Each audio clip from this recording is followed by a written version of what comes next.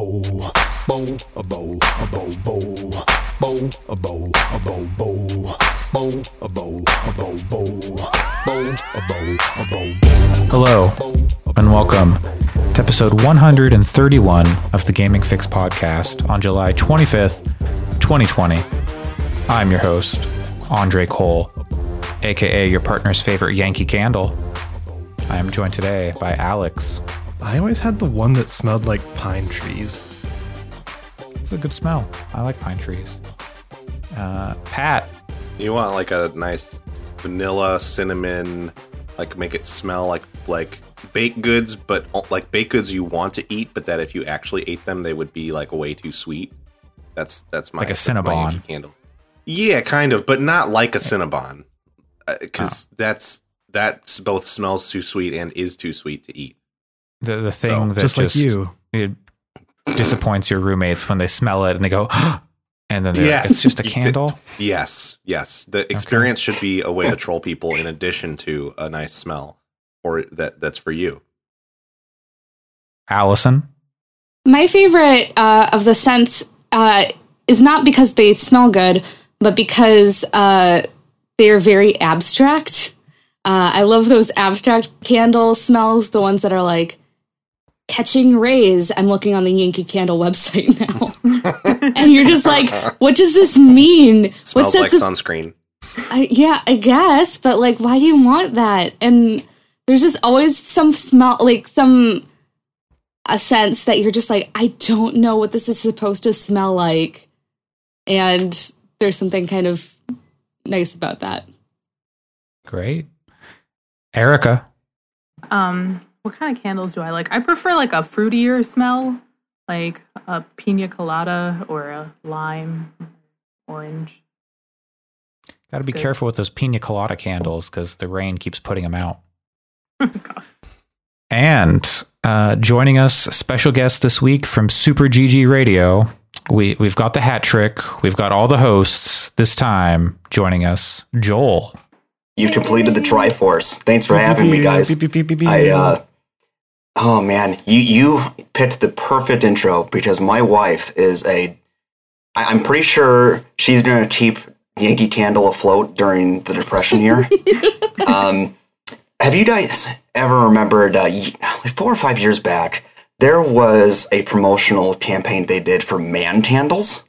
Yeah. Mm-hmm. Oh God! So they had like scented bacon, grass clippings. Because men only like candles that are about like man things. We're not bro allowed stuff. to like smells. We're not allowed to like other work. smells. That's the Yes. only Eating things in men yard can work, like. Meat and yard work. That's the only thing that defines us, right? Food and yard work is all that we do, so it's all that we can smell. I mean, it's the only thing we can smell. It's like So- thermal, like the like worst. CPU thermal paste. is there just coal? No, that's for nerds. I think somebody in our generation needs to find their way into Yankee Candle before they start doing that new game smell and stuff like that. But new game smell. Oh no! This one smells like a Switch cartridge tastes. oh no! Oh God! Okay, but let's say if we're going for abstract things like Allison likes, let's say you get a new piece of electronic and you're pulling that plastic off. Let's get the smell of that. Can we get the smell of reading the game manual in the backseat of your car while your parents drive you home? Hell yeah! From the Blockbuster video. I always rode my bike to our game shop, so I want a candle that smells like Mountain Dew tastes. Now there's a gamer candle. So you just want a candle that smells like Jeff Keighley. What if you did a candle that was like it was like split in the middle, or horizontally is even better. Mm-hmm. And one smell is Doritos and one smell is Mountain Dew. see. I think the gaming world is upgraded. It has to be a Monster Energy drink now. Maybe. No, but you need it, I think you need to have the Mountain Dew and Doritos so that you could have it in the display case where they, like at Target, where they have Mountain Dew, they have Doritos, and they have And it's got double XP for Call of Duty. Yeah, exactly. I thought when you said case, in my mind, the idea was that you put the candle in your computer case and then light it. And I was like, Oh, that's God. interesting. No, that's like you're going to ruin your computer, man. That's as bad as the shaving the CPU. that candle scent is just going to be called early onset diabetes. I think that's But where we're headed. if you truly want to appeal to the most Call of Duty of dude bros, it needs to be one of those 3-wick candles, and it's just Mountain Dew, Doritos, and weed. Yeah. Can you imagine? It smells. The smell. I wouldn't I'd rather buy a not. weed scented candle because I would just where I live you can just buy weed. So But I would maybe just you do just that. like the smell. As and someone you who don't wanna does be like the high. smell of weed, I would just purchase some weed. I would As be some- so- As someone who sits in a legal state, I can smell that every day on my walk. yeah, it's like I don't like the smell, but like Same. I don't care that my neighbors are smoking. But if I found out they were just lighting a candle, I'd be like, what's the point? I'd be so mad. And not to dunk on illegal states at all, but the weed that you can get there is usually not as good as the weed that you can get here. So it does not smell as good. There's some pretty good smelling weed here. Or you can just adopt a skunk. That's the thing. It shouldn't smell like that. It does in a lot of places. It often does. Yes, so that always messed with me growing up because in Illinois it just got legalized last year, but I distinctly remember smelling that smell growing up, and my parents would be like, "Oh, that's just a skunk," and now my brain is just like every time I smell something that's clearly something that's smoking weed, is just like I have this internal crisis, just like, is there a skunk nearby, or is just somebody getting high right now? Oh, it's just concert venue smell for me. Yeah. Oh, I have My many mom- funny stories. Oh my god. I Wow, had wow. like a math class in community college, and no. there was a Tool concert in my town. Hell yeah. And like the day after, there was this mom who was in the class. It was an economics class, and she was like talking to someone about going to the Tool concert with her like 11-year-old son, and she's like, "There was weed smoke everywhere, and we had to leave." I'm like, How are you? went to a Tool concert in Eugene, Oregon. Or you're a big enough Tool fan that you go to a Tool concert and then you get there and you go, weed, we're leaving. Yeah, like What? You want to hear about a missed I don't know. opportunity. So Illinois legalized, but didn't make it saleable or effective until the end of last year. Guess who was the main act of Illinois State Fair last year? Afro Man. Snoop Dogg. Okay. Not far off. It's pretty good. Anyways, He doesn't really he a care grandpa where yet? it's legal. Yeah, no, it's not at all. Remember when he smoked a joint at E3? Do you remember when he smoked a joint with Spyro the Dragon? what? Oh yeah, that was recent. Technically, he didn't. They didn't actually show that happening, but I assume it did too. He definitely if I got- lit a joint with the Spyro drone. Oh, right. Oh, I that thought was you great. were That you were was- talking about Weed 3, right? Before the EA press yeah. conference. Yeah, it was after he was playing like Battlefield and like Yeah. Zac Efron, and was it? Oh Someone. God, who? Zac Efron also Wiz smokes a lot Khalifa of was weed. there. Who was Jamie Foxx? That was who it was. It was Zac Efron and Jamie Foxx. Yeah, Were that like, sounds We gotta go right. find Snoop Dogg, and they looked super high. Anyways, yeah, Yankee Candle's pretty great. You know what else is pretty? Do we great? know that? I don't know if that's true. Do you It guys might have be. sponsorships with them or something? No. I Okay. wish. Certainly Yankee won't Candle now. sponsor us. I say I wish, but I'm like, I don't really even like their candles very much. So Damn, now we're Wow. certainly not going to get sponsored. no, I love them. They're my favorite. Sponsor us, please. And now Allison's going to type This up is- an article on the site that says why Yankee Candles suck. Oh God, That'd be fine. I'm fine with that. that would be the weirdest thing to pop up on our website, where it's like game reviews, new episode of the podcast, and then suddenly like, here's my op-ed about Yankee Candles and why I It's a hate niche. them, and I'm like, and I don't even hate them, but Well, you know what? It doesn't suck usually. Video games I would argue video games that's suck debatable. most of the time. most of the time. Damn, I might Playing- clarify and say playing 'em- gamers suck. Yeah. Video games Playing and the them people doesn't who play suck. them. Hopefully, Eh, and that's us. We all suck. Everybody. Good night. But With two C's. starting off, someone who definitely doesn't suck, Joel.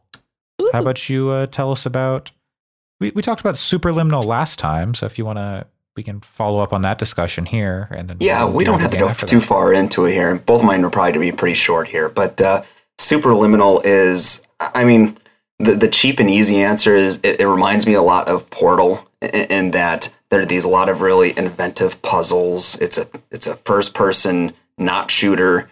You're going through these different regions and solving puzzles, but the main conceit is that there are items you can pick up in the backdrop, and then you lift them up in the air and drop them, and suddenly they're huge in scale. And then if you pick them up and then go down, they shrink. And then there's just a lot of logic puzzles in sequence. And then there's these sort of like snippets of dialogue that go through that are kind of breadcrumbing a little bit of a story or a lesson that's trying to be told. You know, it is something that I watched Getty play through our Extra Life last year. And, I was sort of like punch drunk from the lack of sleep, but I was just like, this is kind of interesting. And I had the opportunity to play it on Switch, and I had a great time with it. It's just it's a really, really neat thing. And the puzzles, for the most part, are pretty clever and well thought out and very logical in that, there's a very intentional solution to each problem. And then it just builds on each other throughout the entire game if you're paying attention to it in a nice way. The only real critiques I have about it are that the parts of the game where it is going through like hallways or rooms, it feels like they're trying to make it look like normal rooms and stuff. And comparing it to something like Portal, where Portal, there were the test chambers, everything had a clean, stark look with clearly drawn lines. And so like even if you play Portal right now, to me, it doesn't feel dated in the way it looks because of that clean, sharp look. And Superliminal has a little bit of that like older first-person shooter look because of the fact that they tried to have like furniture in the background and paintings and stuff. And so it makes it look a little more dated in some spots. Totally. The other part was that the later parts of the game, the puzzles did get a little too abstract for me sometimes. That might have been more of a challenge on my part. But for example, there's this one room, and I hate to spoil too much of this because part of the fun of this game really is just solving the puzzle and having the nice surprise of, wow, I didn't know I could do that. But one of the later rooms, you're walking through a big room with, I think it's white walls around the sides, and then a hallway connecting it. And if you go through the hallway and walk around, you're just walking in a loop each time. You realize you're just repeating the same thing over and over. Spoilers for anybody who doesn't want to hear Superliminal spoilers, but the solution to the problem was walking through that white wall, and it would open up a new space for you to go through. Yeah. And it was just one of those things, just like, well, how the hell was I supposed to figure that out? Have you played Antichamber? I have not, no. Yeah, you might love play that. Antichamber if you're liking Superliminal, because they sound similar. Antichamber is mind-bending. It does this things like that puzzle you're describing, except that they make sense. Like what happens is you walk around in a circle for like 20 minutes and go, what the hell am I supposed to do? And then when the solution presents itself, instead of going, how would I have figured that out? You go, oh, of course, that makes sense. Mm-hmm. And it's super cool. Yeah, the game that I played I'm sorry, Alex. Go for it. The game that I played right before I played Superliminal last week was Antichamber, actually. So I think I was like in that mindset when I got in there. You would like it if you liked the puzzles in Superliminal. My issue with Superliminal was the story, that I didn't like that at all. But so Antichamber is definitely a lot less story and a lot more puzzle. Yeah. Well, for Superliminal story, like it's kind of threadbare, right? It's really more about just trying to share the message of like see things from a different point of view, and it's really just meant to enforce the kind of logical thinking you're supposed to have throughout the entire game in order to cross each barrier or each puzzle. And I did personally, I kind of appreciated it at the end because it felt like especially at least at the conclusion, it kind of ended on like an up note a little bit. But it did feel like sometimes like you got the lesson after you figured out the puzzle instead of before you got to the puzzle. So that would be my little gripe about that. Like you're taking the test before you're getting the lesson, for sure. I got a bit of that too. Another game you might like is Manifold Garden. It's kind of similar in that kind of abstract puzzle, like, wait, what am I doing? Oh God, wow, okay, cool kind of way. Yeah, and yeah. also, I think Alex played that. Our Alex, not. Yeah. And he liked it a lot too. Yeah, you guys I remember you guys talking about it too. And Pat, I have a reference for you specifically that I don't think anyone else on this podcast is going to get. But every time Joel talked about white walls, all I could think was the breakdown from Between the Buried and Me. Oh, sure. Yeah. I thought you're right. I don't get that reference. I thought you were going to reference the Macklemore song. Oh, that's not what I was going for. Screaming, I want to be free. I want to just live, as you run headfirst into that wall. No, I was thinking of the metalcore song. The Between the Buried and Me song is significantly better than the Macklemore song. Anyways, that Schoolboy Q verse is pretty hot. The Heist was a pretty good album at the time. It was a good album. Yeah. Anyway, Superliminal. You know what else is? Yeah, you know what else is pretty cool? A Lonely Mountains Downhill. Yeah, it is. Yeah. Have any of you played this? Okay, so yes. Yeah, I think Andre and I played it. I keep meaning to play it. Jeff Green was talking about it. Yeah, I keep meaning to try it too. So, part of how I stretch myself too thin is that I somehow fooled some people at the website Nintendo World Report to let me write for them. And I was able to get it through them. So thank you to them for that. Is it on Switch now? It is on Switch, yes. Oh. And so somebody was reviewing it there, and they were describing it, and I was like, it kind of sounds like Trials, and I like Trials, but then he was describing it as it's more chill. You're out in nature, and it's not really a race. It's just more about just trying to get through the track. You know what it is like? It's like I know Trackmania. Exactly. That's what we said last year too. I was like, this is like Trackmania, but slower speed and less insane. Now we're talking. I think so.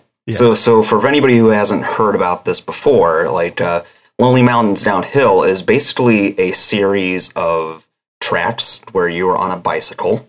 It is a 3D space, sort of more from a top-down-ish kind of camera point of view. Almost isometric, yeah.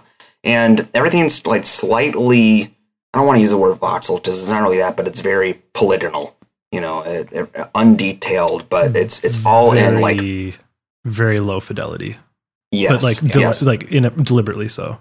Right, and it suits it very well because really the focus should be trying to go down these different dirt paths and roads and crossings on the bike, and it'll start out with a track where your goal is just to make it to the end of this mountain downhill track, and there'll be different checkpoints along the way from start to finish. And then after that, it'll open up things like time trials for that track, as well as challenges like, don't get knocked off your bike more than this many times.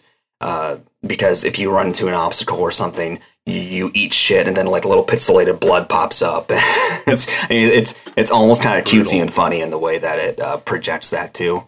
And it also has that kind of nice like instant restart thing going on, where the second you eat shit, you hit A, you're right back to the last checkpoint. You keep going, and it has all these sounds in nature, like birds chirping, rivers flowing in the background, and for anybody like me who needs something a little more serene and calming, take things at your own pace right now, because I know that I've had challenges with the real world right now, and really gaming is my way to kind of break away from that at the moment. I would encourage anybody to try it. It's a really serene, relaxing experience. Yeah, it's a really good game. You had me at Trials, but chill. It's kind of like if you mixed Trials and a Short Hike together. Oh God, that sounds amazing. Yeah. So now I need to check out a Short Hike tonight. Yeah, a Short Hike is also very good. Yeah, I gotta play that. It's very good. as you get into like the later tracks and like the different, like the other mountains and the different things, you're just hurtling down these mountains at like breakneck speeds and flying off and just like ragdolling down. And you're like, oh, start back up at the top, or, you know, start back at the checkpoint. And it's like no pressure because like you just do it at your own pace, like until you're like, okay, I really want to get this like time down. Totally. It's just like really relaxing. Which is very much where the Trackmania part comes in, right? It's like you're just kind of going through, you're not caring about time, you're not caring about if you make it, you just want to see the track through, and then you can make it, you can get good at it if you want. But like otherwise it's just, it's enjoyable. I also really like Lonely Mountain Downhill. I didn't know it was on Switch. So something I liked with the PC version is that it actually had like leaderboards, so you could see how your friends were doing and stuff like that. Does that exist on Switch? I couldn't tell you. I'm sorry. Okay. Leaderboards are usually like one of the last things I personally check. Okay, no, that's no problem. Yeah, because I remember at Surface it pretty easily be like, oh, Andre got like this time. Wow, cool. Yeah, my competitive nature comes out in Smash Brothers more than anything lately, and Rocket League. So, you know, if I look at leaderboards and I'm being pointed by a score, it just makes me feel bad usually. Fair enough. Gotta play Descenders. Oh, Descenders that is also a cool. Similar. Yeah. Descenders rules. That is a cool game. Okay. Less chill than Lonely Mountain. It is not chill. It's very not chill, but it is a similar concept in a lot of ways. And all right. maybe everyone should play Trackmania. Yes. Like every week we talk about this. Every week I'm like, oh, I should go play it, and then I haven't. But I will try this week. I will look into Trackmania. What if you could turn your car into Paper Mario in Trackmania? In Paper Mario, you do get a car. It's shaped like a boot. It's very good. So you could make a Paper Mario skin in Trackmania. Wait, isn't the first scene in the new Paper Mario like Mario and Luigi going up in a Mario Kart cart? Yeah. Yeah. There we go. Oh. That the Trackmania. Right. Yeah. All right. Well, next, let's talk about another game we've talked about on the podcast before. Going to Erica. And her discussing, I believe, our number 2 game of the year for 2019. Number 2, yep. Number 2. Okay. Well, yeah, I'm playing Outer Wilds. I tried to play it last year too, but this was like maybe at the height of the worst my hands have ever been. It is not the most forgiving game when it comes to like movement. For sure.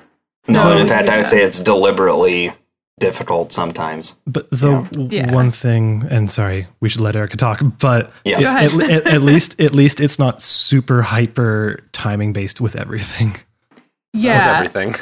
Yeah, I'm finding it much easier this time around, especially because I've been using some of the autopilot, which is not like it just kind of like lines you up a little bit. It doesn't really land you or anything like that. But I did autopilot myself straight into the sun this morning. So you have to still pay attention if you're doing that.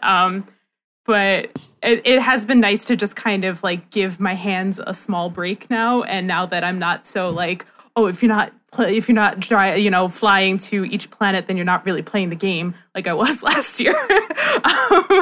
Having like the breaks in between where I can just like, stretch my hands out a little bit. And also having the loop in general just kind of gives me like a good stopping point. Like it's like, okay, I'll just play till the end of the loop and then I can take a break. So it's been easier this time, and it's mostly that I really want to play this game, and that's why like I've been forcing myself through it anyway. But this time around it's much easier because I'm going into it with a more chill mindset. It's cool, and I'm having a better time with it. I'm still pretty early, I think.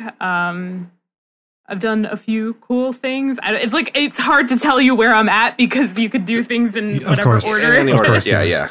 So, totally. Yeah, I think I'm still early on. I don't know a lot about what's going on at this point. It's about a 15 to 20 hour thing, depending on how long different puzzles take you. So, yeah. It's definitely chunky. I restarted now, so I'd say maybe I'm about 3 to 5 hours in on it now. And I would say you specifically as a huge Myst fan, I think like some of the puzzles you're going to really adore. That's what I'm expecting to. That's why I wanted you to play it so bad. Like everything I've heard about this game, I'm just like, oh god, I have to play this game. I have to play this game. and Xavier, my husband, also played the game when it came out last year, and immediately like ran over to me. He's like, "You need to play this game. You have to play it. You have to play it." And so I think that's why I was getting so frustrated, was because I couldn't play it. And I was getting really upset because my thumbs kept locking up on me. But now, a little autopilot, a couple breaks, and I'm getting through it. That's awesome. But I'm having a lot of fun with it so far. What has been your favorite planet or thing you've come across? I just did. I don't know if there's the only thing to do there, but I just did that Bramble World. Yep. Thing. Trust me, it's not the only thing to do there. I'm sure it's not. I'm sure it's not. But I found what I'm supposed to find there the first time, I guess. And that was really exciting.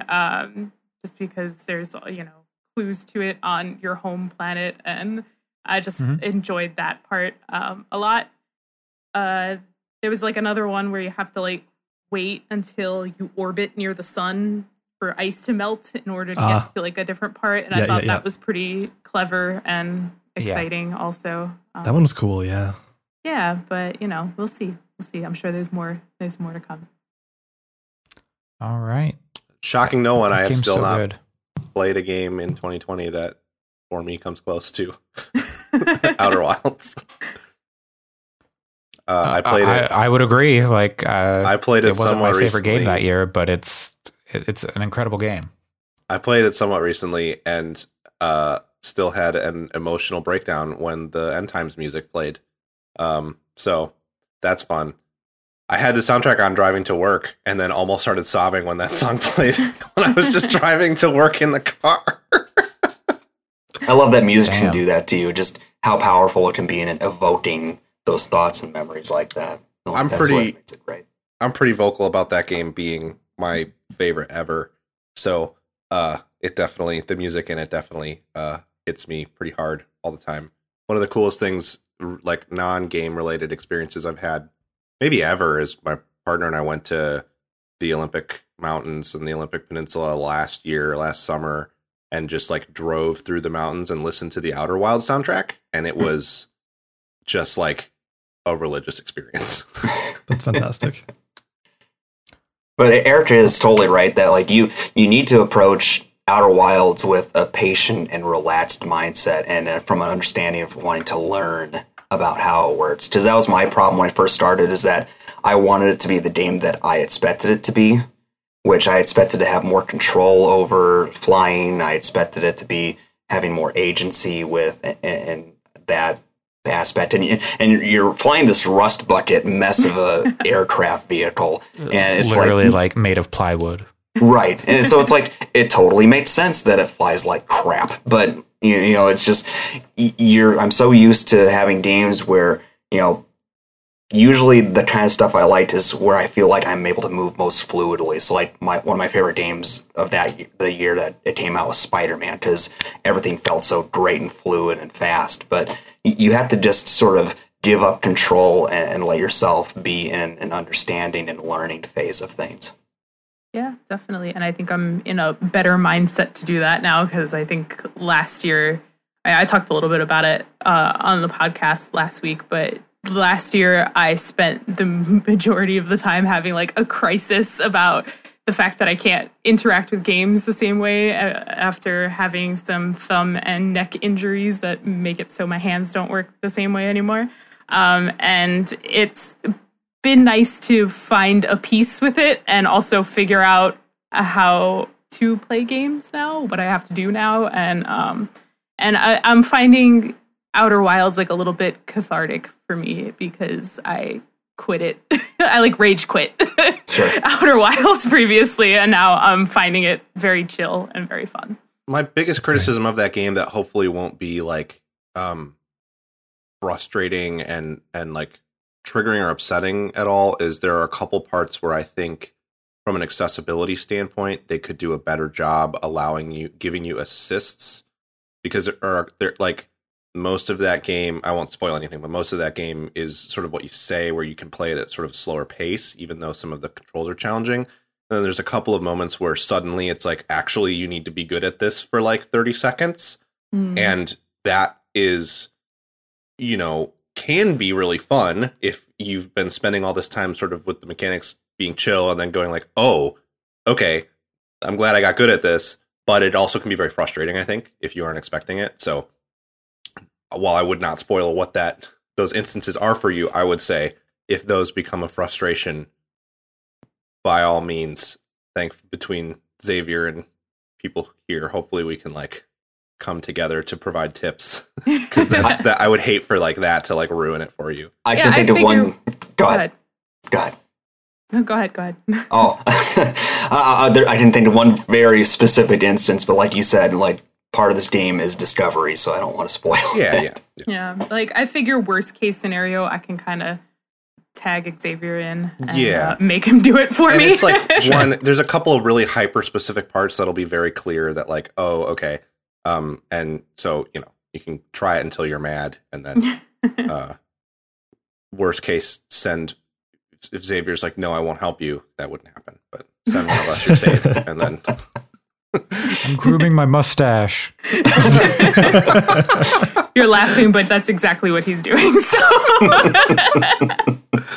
how much facial hair product does he have right now? Not a lot. He has a beard oil and a mustache wax at this point. But also I've turned him on to flaxseed gel for his hair too. He's just taking care of all the hair on his head now in a new way during quarantine. Okay. Someone turned me on to Korean beauty products.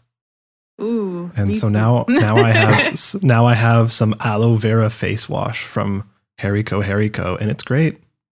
I can recommend it. All right. Well, Outer Wilds, everyone. Speaking of things we can recommend, can we recommend Paper Mario: The Origami King, Allison? I would definitely say yes. It's definitely not without its flaws, but I think that it's it's still a really, really great game. And the more that I play it, the more I get attached to it. I don't want to spoil things for people as well, but there is genuinely one of the characters that I've been talking about in our personal chat for a while. Bobby the Bob-Omb, who is like, he's up there as like one of the best Paper Mario characters, period. That's awesome. And I'd say also the main person that, the main origami character that hangs out with you, Olivia, I'd say she's up there as well. But there have been just so many like really fun little set pieces and little, and just specific instances that have just been really good, and I feel like the game is still opening up, unfolding, as it were, to me. That was very good. Thank you. Yeah, but I think that really just my biggest issue is I don't know if it's necessarily balanced completely well in terms of the advantages of getting into combat. But I think that the combat itself, like it's increasingly getting interesting, and the boss fights are increasingly really, really pretty fun to navigate and deal with. So, I definitely recommend it. You talked me out of buying it last week. Oh no! But now you're talking me back into it, so I don't know now. What I have heard is that the weirdness of the writing and story, I don't know any spoilers, but the weirdness of the writing and story is pretty intense. It's in a kind of cool way, and that is the thing that I find intriguing about it. There have been several times where I'm just like, what? I just am like, I'm like speechless because it's just so weird and delightful, and yet like funny, and then also moving. Like I legitimately cried because of like plot things. like, which I don't think I could say about other Paper Mario games. So it's very weird. I have heard that some of it is not just weird and delightful, but also weird and kind of fucked up too. Oh, 100%. Which is the part of it that is interesting to me. I'm not going to spoil it, but there is one, I just got, just finished one of the areas and it was like straight up body horror. It was bizarre. I think I heard the thing you're talking about. Yeah. It was like, it was genuinely really disturbing and like weird, but it was like intense. I mean, obviously intended to be disturbing, but it was very weird to see this. And I'm like, this is strange. And I don't know how I feel, but I think I like it, but it's like, there was some weird straight up body horror in there. That doesn't bother me so much as like, I've never played any other Paper Mario games. Like, is this a good spot to get in? Yeah, I mean, honestly, I'd say probably. And I wonder if I'd actually be really, really curious to hear somebody who hasn't played any of the series play this, because I think a lot of the things that people are frustrated with are because they've loved Paper Mario games in the past, or that they've loved the original on Nintendo 64 or Thousand Year Door. Sure. And there's a lot of baggage with the Paper Mario franchise just because people love it so much. Yeah. And also the fact that the last few haven't been particularly good. Right. So there's just a lot of people, a lot of like, you know, I mean, this game had a lot to live up to. So but I would say that it would actually be really interesting to be a place to start and see kind of how that felt.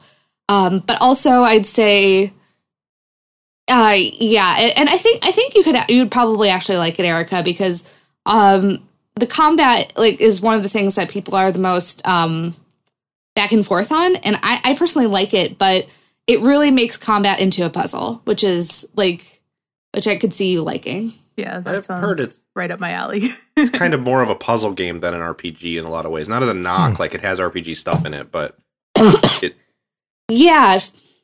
No, I would totally agree. It's definitely more of a puzzle game, but also kind of an adventure game. Yeah. Than an RPG. Like it's like the RPG elements are light, which is the thing that's controversial for a lot of people, But it seems like if you know that and you can't be disappointed by that because you know what you're getting into, like it doesn't sound like that bad or anything. Like it doesn't sound like a bad puzzle game by any means. No, it's good. And I think that the puzzles can get really interesting, especially the like I said, the boss battles. And I'm not going to spoil what it is, but there are about usually 2 boss battles per section of the game, and they're all really unique in how you have to approach them in interesting ways. And then also even just like individual battles are unique as well. Like for example, so one of the things, so basically, for people who might not necessarily know what the battles look like, for most battles, you're as you're Mario in the center of these rings that you have to move around to kind of get people into ideal positions to either get them into a row so that you can jump on them, or get them into a square of 4 so that you can use the hammer. And they start getting kind of interesting with just the basic enemies. So like in this area that I just finished, there are quite a few boos, which they like disappear pretty early on from the stage, but you still have to remember where they are so that you can move them around. So it kind of adds a little bit a little area of of like some interest. But then also I just got an item that I maybe was able to get earlier, but I'm not quite sure, where it would help you solve the puzzles if you really just didn't like doing them. So it kind of comes up with these little ways that you can get help for them, which I think is nice. But again, I think they're really fun. So I've been enjoying those a lot. Okay. Talk me back into it this week. Yeah, and I don't think I necessarily agree with it needing to be this just complete RPG experience. Like I am a defender of Super Paper Mario for the Wii, which is much more kind of platformer based than any of the other Paper Mario games, but the real thing that makes it stand out is the story and the characters, which I think Origami King is doing well. So it's been fun to play this one. Do you have any sense for how far into the game you are? Like, do you have any idea of what the scale of the thing is? I'm guessing I'm about halfway through. So one of the things that you're trying to do is that very, very, very early on in the game, Peach's castle is abducted, like the entire castle, which is a thing that happens in Paper Mario. But it's surrounded by these ribbons. So you have to go to these different areas to basically unravel the ribbons. There's 5 of the ribbons, and I just finished the 3rd one. So I'm guessing that there's going to be a section after I've finished all the ribbons. So, I'm guessing I'm about halfway through. But if it shouldn't be surrounded by ribbons, it should be like folded up like origami, right? Yeah, ribbons are like origami adjacent. There's a lot of, well, the thing that's kind of interesting about the origami is just as how much detail it looks like there went into making the origami something that actually could make sense as like real origami. I'm not sure how many of these things are actually something you could make, but one of the things that this game has is a lot of unlockables. So they have like a museum where you can unlock a lot of like concept art, and you can unlock a lot of design images. And there's a lot of stuff in there that's about like, here's how we folded up this box, or here's how we folded up this chair. And so it makes me really want, like, I'm really bad at origami, you guys, but I want an Origami King book and to like be able to make cool. a little. They should do that. Olivia. They should do that. Yeah, I'm really bad at origami, but I would like. Oh, but I would love that. What if that was the next Nintendo Labo set, and it like actually did something? That's a good idea. Don't make me want it. They should make Paper Mario Labo. Does it seem like all the stuff in the game would be like feasible with actual paper and like to make it origami? Some of it is really, really, really intense. So I don't know how you'd make People it. Do some wild stuff with. There are origami. some wild things. Like there are some like specific creatures that are just like completely, that you're just like, I don't know how you'd make it, but I think they really put a lot of thought into, into how the world in general, but the origami especially would work. So I don't know how some of those big ones would be, but I'd love to see it. I feel like I would be terrible at making some of these things, but I'd love to see some like genuinely good people at origami build. I bet you won't have to wait long or at all. I'm sure that has happened. I bet. What's Arby's up to? God. Oh God, I don't. You're right. They're busy. They're busy putting little swords into French fries. I've got a bad association with origami after I did Heavy Rain, and after David Cage hurt me once, I'm not sure if I can be hurt again. So. I thought you were going to say you had a bad association with Arby's. No, actually, I'm the one person in my group of friends that actually likes Arby's a lot. So Arby's is fine. I'll go to an Arby's. Yeah, Arby's is like the one fast food place that the only thing I can eat on the menu is the curly fries because I don't eat meat. Yeah. So they're like, I don't have any opinion on Arby's either way because I will never be able to eat there. They do have some bomb curly fries. They're fine. But For fast food fries? We can't. But welcome to Fry Fix. Oh no, not again. Break down all the. I wish I could morally support the waffle fries from Chick-fil-A, but I've got a little bit of a personal problem with that. Yeah. But back to Heavy Rain. One thing they did that would have been really cool with this. I'm sorry. Hear me out. Like this isn't a hot take. This is a real take. One thing they did with Heavy Rain is they gave you one piece of origami paper, and then like when it was installing, it was like, here, while you're waiting, this is how you can fold this origami, like the crane that shows up in the game. It'd be really cool if in like this game, the physical edition came with like a piece of origami paper, and it's like, hey, you can fold this thing, so now you have it on your desk while you're playing or something. We don't have to litigate Ring Fit Adventure, but it's origami Fit Adventure. We don't have to litigate or Heavy Rain, but that is the one subversive cool thing that I liked that they did.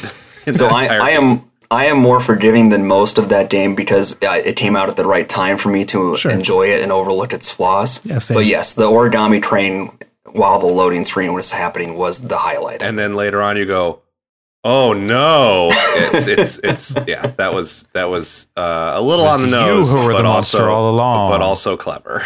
It was good up until the point where it made no sense. Anyways, yeah, like Paper every Mario David sounds good. Cage game. Yeah, I might try Paper Mario. Yeah, that's Paper Mario does sound good. I intend to play it soon. Maybe this week. I'm gonna do some Twitch streaming. Maybe I'll stream that. Maybe I'll stream. I don't know. I'm gonna stream something. I have no idea what I'm gonna stream. I got a lot of games now. Yeah, pretty sweet LED light. Yeah, I am full YouTube now. YouTube, Twitch. Got RGB LED floodlights behind me. So you find me on Twitter and you'll find me on Twitch. So I'm sorry, Allison. I had to go feed my kids while you were talking about that. Thumbs up or thumbs down on thumbs up, definitely. Okay.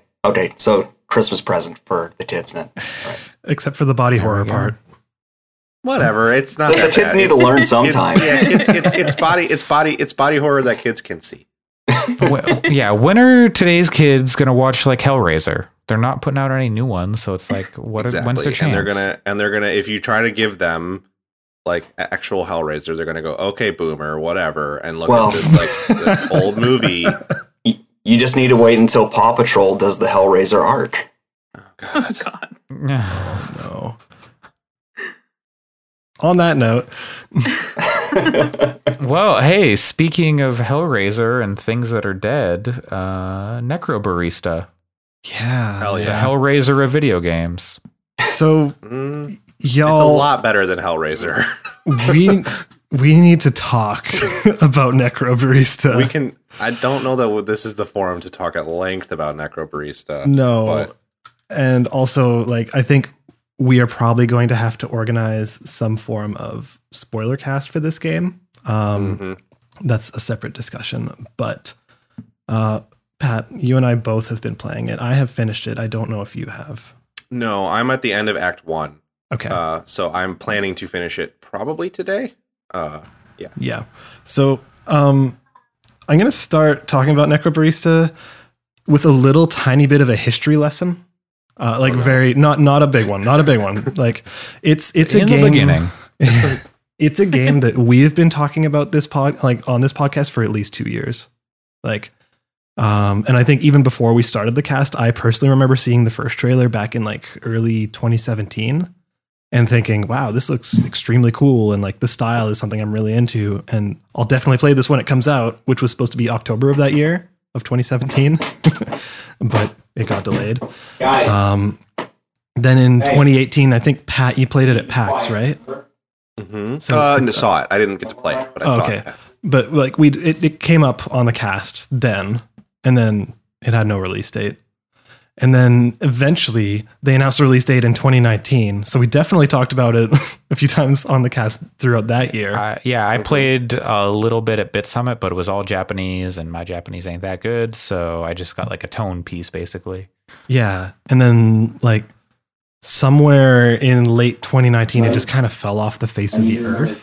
Like they were basically like, oh, the release date went from June 2019 to summer 2019 to winter 2019 to the point where it just said 2019. And then 2020 came around and it was just nowhere to be seen. So everyone was like, is this game dead? But in December of that year, they put up a post on Steam basically saying, hey, we know it's been a while and we've missed a lot of the deadlines we set for ourselves, but hey, we're going to be open about why. It's because of burnout. Like they were pretty open about saying how stressful the game industry is and how difficult making a game is and stuff like that. And how they, as a team, basically had to choose between overworking themselves and the game not coming out. And they picked for the game to not come out like multiple times. So that's why it got delayed 3 years. And they just didn't want to put it out until they felt like ready and healthy. Yep. So, which I respected at the time. I was like, okay, yeah, that makes total sense. I was looking forward to the game for 2 years at that point. And I was like, okay, yeah, no, good. Take the time for the mental health.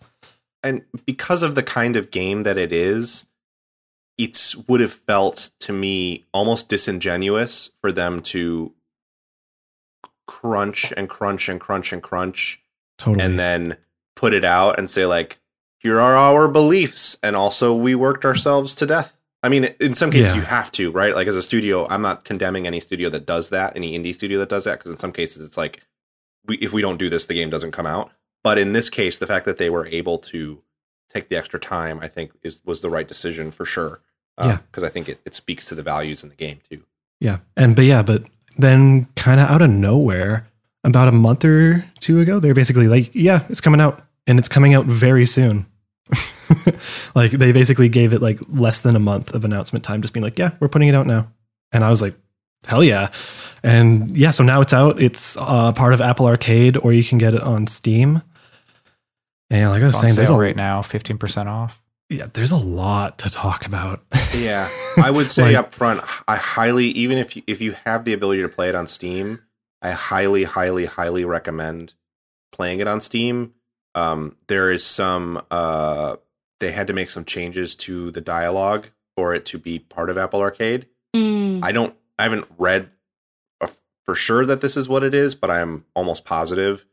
There's a lot of the strong language or whatever is not in the Apple Arcade release, and my assumption is that as part of you can have like strong language in apps on iPad, or on the App Store, but I think probably as part of being in Apple Arcade, they probably have to make it all ages appropriate or something. Yeah. And it's not bad, like they did their best, but definitely I would play it in its intended text, and it also runs like crap on iPads. So, but yeah, like, I would agree, because there's definitely some dialogue that happens in the game where I can't imagine how it would be if it was censored, because you need like they're carrying very heavy weight by doing like an all caps fuck in a very appropriate scene. Like you need that. Like if that was all caps frick, I would be like, I can't take that seriously. But like in that moment, it's like it's like genuine. Like this character is extremely like at their limit. Like, and I can't imagine how that would come across as being genuine with censorship. But anyways, so yeah, game is out. Personally, I was really worried that after all those times and all those delays, it wouldn't be very good, or even, just very good at all. Because like there's lots of games I can think of that had massive delays and then came out the other side pretty bad. Like most of them, honestly, like things that get delayed a lot usually don't end up fantastic. But let's talk about Fable. I was thinking Duke Nukem Forever. I was thinking Last Guardian, which was okay. Like, it's like they're hyped up for all this time and you're like, yeah. But I mean, hyped up for this game is maybe not the word I would use, because it's a small game. But anyways, yeah, Necrobracer came out, and it is now a shining example to point to as a success story for a game that like got really delayed and came out. Totally. And like, it's so goddamn fucking good. Yeah. Which isn't to say it's without fault. Like there are definitely some critiques, but they're so minor that they don't even affect the overall experience in like a negative way, in my opinion.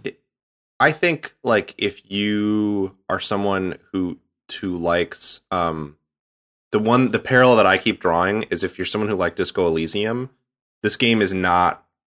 I mean, it's different tonally for sure, and it's written from a very different perspective, and it's about different things. But the quality of writing there is the only other game that I can think of in recent memory that has that quality of writing that is also about writing. Like, I obviously adore the writing in Outer Wilds, but it's a game that doesn't just lean on that as its primary delivery mechanism. Whereas, Disco Elysium and Necrobarista are both games about writing. They have to have that. And they're the two of the best written games I've ever played. And I would say that's, again, I'm only halfway through Necrobarista, but I am just like constantly stunned.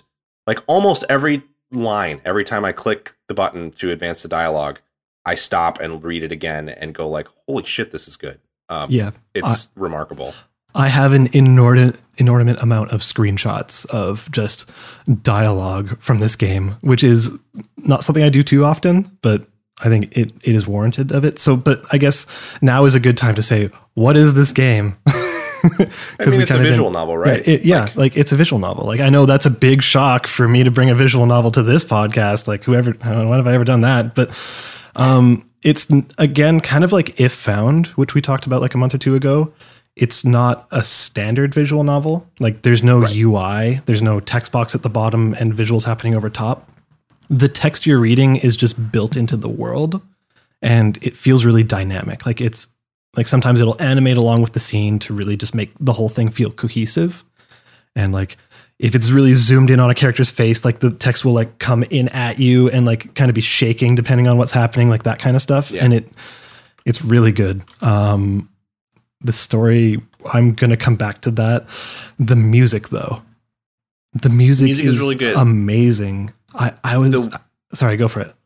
One of my few critiques of it is there's these side stories you can kind of unlock that don't have animation or visuals to go along with them. They're just like, you read them almost like a journal entry or something or a note, but some of them are very long, which is fine because they're good. Sometimes the music playing on loop, I was like, I wish there was another song here. But that's totally fair. That said, the music is really good. All of it is fantastic. Yeah, like I kept playing and thinking, man, I need to pick up the soundtrack. And something about it also felt really familiar.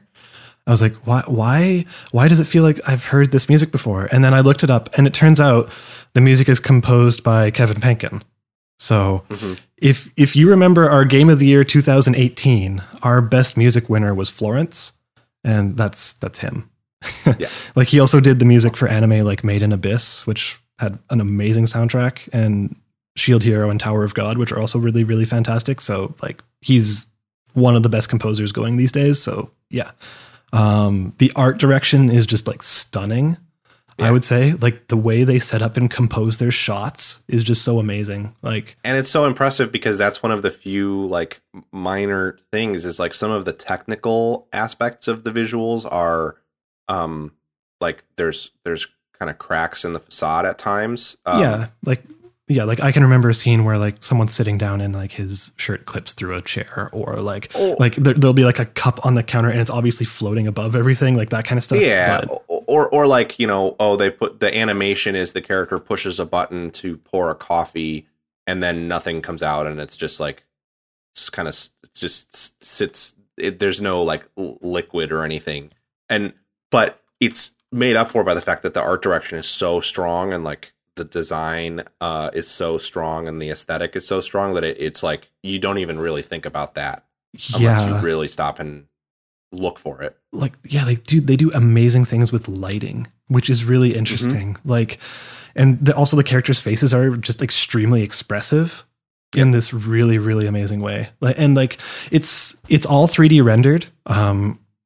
So you're able to move the camera around a little bit during all these scenes. So like, it's not like you're just looking at static images that are pre-rendered. You're actually kind of able to interact with it and like have the camera drift this way to see what's happening here, that way, etc., which is really cool. And also, Pat, I think you might agree, or maybe you won't, but it had like the best late title card because it was really cool. It was awesome. It's like 90 minutes to an hour or 2 hours in, and yeah, it's just so good. But we don't have to go on for too much longer, but I just really want to say the story is really special. Like, and it's strong for a lot of different reasons. Like, the characters are so amazingly well written. There's this character, Ashley, and every line she has is like way better than the last, and they're all incredible. Like she's one of my favorite characters I've seen in many years. Like a combination of really extremely smart, but also hilarious. Like there's a moment where I won't spoil like any. There's one line of dialogue that like had me. The whole scene had me like rolling laughing. But there's a moment where she explains how she's like trying to like behave. She's a child. Like she's like 13 or 14 or something. Yeah. But she's explaining to a character who she just met that they need to complete this thing, this little like project that she's doing because she's like Icarus and she needs to fly higher. And then she goes, "Yeah, Keyshawn, I'm reading a story about Icarus."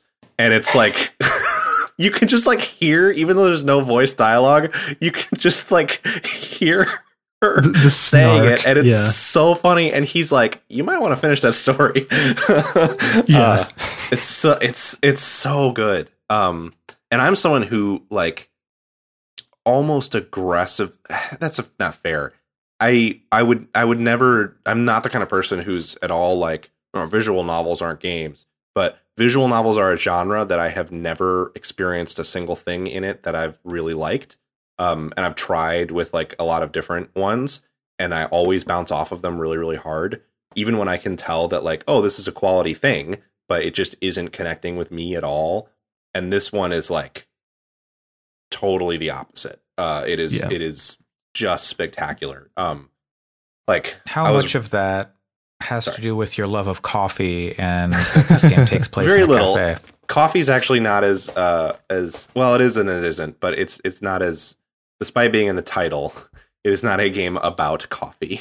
Certainly it is clever that they use coffee in the ways that they do, but it has less to do with the game than you would think from the title. So my 2 years as a shitty barista are not going to help me. So that's the thing to note, is it is not like Valhalla, for example, is a game that has like you're making coffee or making drinks, not coffee, drinks for people. And then like that Coffee Talk game that came out earlier this year is a game where you're like making coffee for people. That is not something in this game. It doesn't have mechanics like that. It is a straight up, you read the dialogue.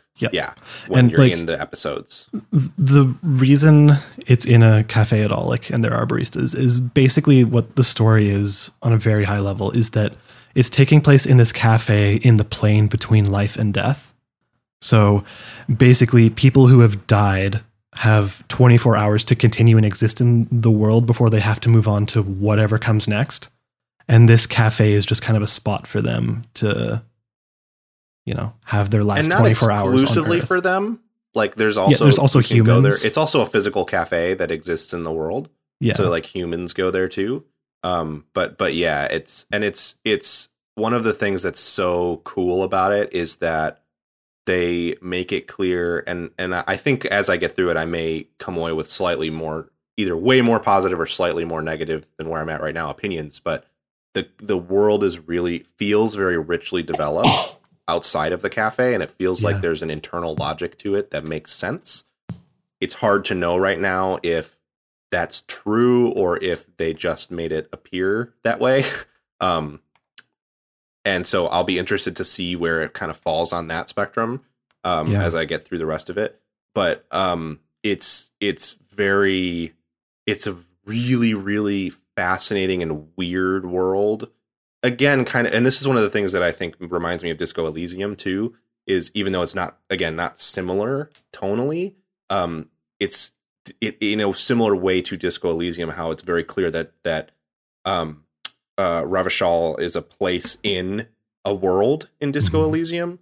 That's what this feels like. It feels like it's a place rooted in a world, and there's stuff happening outside, or stuff that has happened outside. One of the things that's weird about the game is time is super, super, super, and I don't know yet, but where it goes, but time is like very strange. You'll know. But it's great. And also this fantastical world that it's taking place in is Melbourne, Australia. Yep. It's a very Australian game. Like there's a lot of people going like, "Hey mate," and stuff like that. It's great. Yeah. But Hey, like, mate, what do you know? They do say that. I'm not joking. So while it's charming and funny, but the thing is, like, it's also a really moving story. Pat, you're about to get to some stuff. Like once I realized what the story was actually about, I was fully invested. Like, yes, there's all these comedy moments that I was like, also with Pat, like just totally laughing, but they end up really thoroughly exploring the theme of death and the unknown in a really affecting way. Like they approach death with a light heart at first, which is kind of weird to think about. But then as it develops these characters, like they're all really strong characters. Like every one of them, even the quote unquote antagonist ends up being one of my favorite characters. I love him, but like it takes these characters that you've had fun and funny times with and then puts them into like a really intense situation with real weight and real consequences. Like that's probably my favorite anime trope, and they do that. And like I'm the kind of person who's pretty stoic when playing games. Like even if a story is well written or moving, like my reaction is generally more like that's cool, rather than like fist pumping and stuff. Or like even if it's an emotional scene, I'm more the type to get misty eyed than to go full on bawling. But like the story in this game totally left me in tears. Like it is really strong, and the writing is just so incredible that it holds it all together. So like I really want to do a spoiler cast about this game. Yeah, and I'm sure I'll be in for that. It's a really, really, even in the first act, it has some really moving elements of people. I mean, it's not a spoiler because to say like the basic premise, you can kind of grasp how there's elements of like a character saying like, look, I have to accept the fact that I have 24 hours left and then I don't know where I'm going next. And that is terrifying. And the way that they sell that and make that character really make you understand where that character is coming from is really moving for sure. And it's so impressive that it goes from a genuinely hysterical scene to something that is almost like not really action, but like, you know, more in the like, oh, what's going to happen sort of suspense sequence. And then to this really moving emotional bit. It's really impressive. Just really. And I think you should play it even if you're not someone who would typically play visual novels, because it really is remarkable in terms of like the writing achievements. And there's cool stuff that is like gamic around it, even though it doesn't have narrative choice the way that a lot of visual novels do. There aren't different routes to my understanding. But there are interstitial sequences where you're walking around the cafe in first person, and there's a kind of clever unlock mechanic for these little side stories that you can read. And the side stories are written as well as the main plot. So they really are. It still has gamey elements to it if you really need some kind of interactivity as a way to get engaged. It has that too. So yeah. Anyways, I know I said we wouldn't talk about it for much and ended up going on it for 20 minutes, but that game is fucking me up because I thought we'll be talking about it a lot more this year, for sure. I was kind of juggling my top 2 games of the year. Now this kind of has come in as a third and is potentially bulldozing its way to the top in a way I was not expecting. So how much dubstep share is there? There is some pretty heavy electronic with some wub in it, like electronic music, but there's no share. Sorry, it's gonna have to really do something special then if it wants to get anywhere near that list. There might some dubstep Nickelback on. Yeah, I did too. It was Photograph. Giant Bomb Unofficial Classic. Yeah. And for what it's worth, there might be both references to Star Wars and Metallica in Necrobarista. Okay. I haven't seen the specific references, but I believe it. Yeah. Well, I had my doubts until you mentioned that, but now I'm sold. Actually, the way you guys evangelized for it, I think I need to check this out. It sounds I need to pick it up alley. sooner or later. We need to do a spoiler cast about Probably sooner rather than later, so that we can do a spoiler cast. I would it's not super long either. I think I've heard like anywhere between 4 and 6 hours. Yeah, if you power through it, fast. if you don't do any of the side stuff, which you don't need to do, like it's totally optional, you could probably get through it in like 5 hours, I would say. Okay. And a lot of the side stuff that I have seen is very much world building. It's not so really tied to the main plot, but it is very good. Worth reading. Yeah. I read the billiards one last night, and it's like it's so well written. Also, do the fisherman. I was not expecting the fisherman to be moving, but holy shit, it's so good. I gotta get the food. I gotta get the food one, the food resource. I don't have that. Yeah. Anyways, sorry, we don't have to talk about Necrobracer for another 20 minutes. We could, but Jesus, it's so But good. unequivocally, everyone should play it. There's I think it is for everyone. I would tell my dad to play it. I would tell my brother to play it. Like I would tell everyone here to play it. It's amazing. Out of the games that we've talked about over the past 2.5-ish years, I would be the most willing to push this one onto people like sight unseen and being like, yo, you really need to touch this. Yeah, probably this and Disco Elysium would be that for me. So, and that says something, I think. Yeah, for sure. All right. Well, departing from the visual novels, I've got two things here. I've got a multiplayer, Overcooked like, or I've got the newest Devolver joint.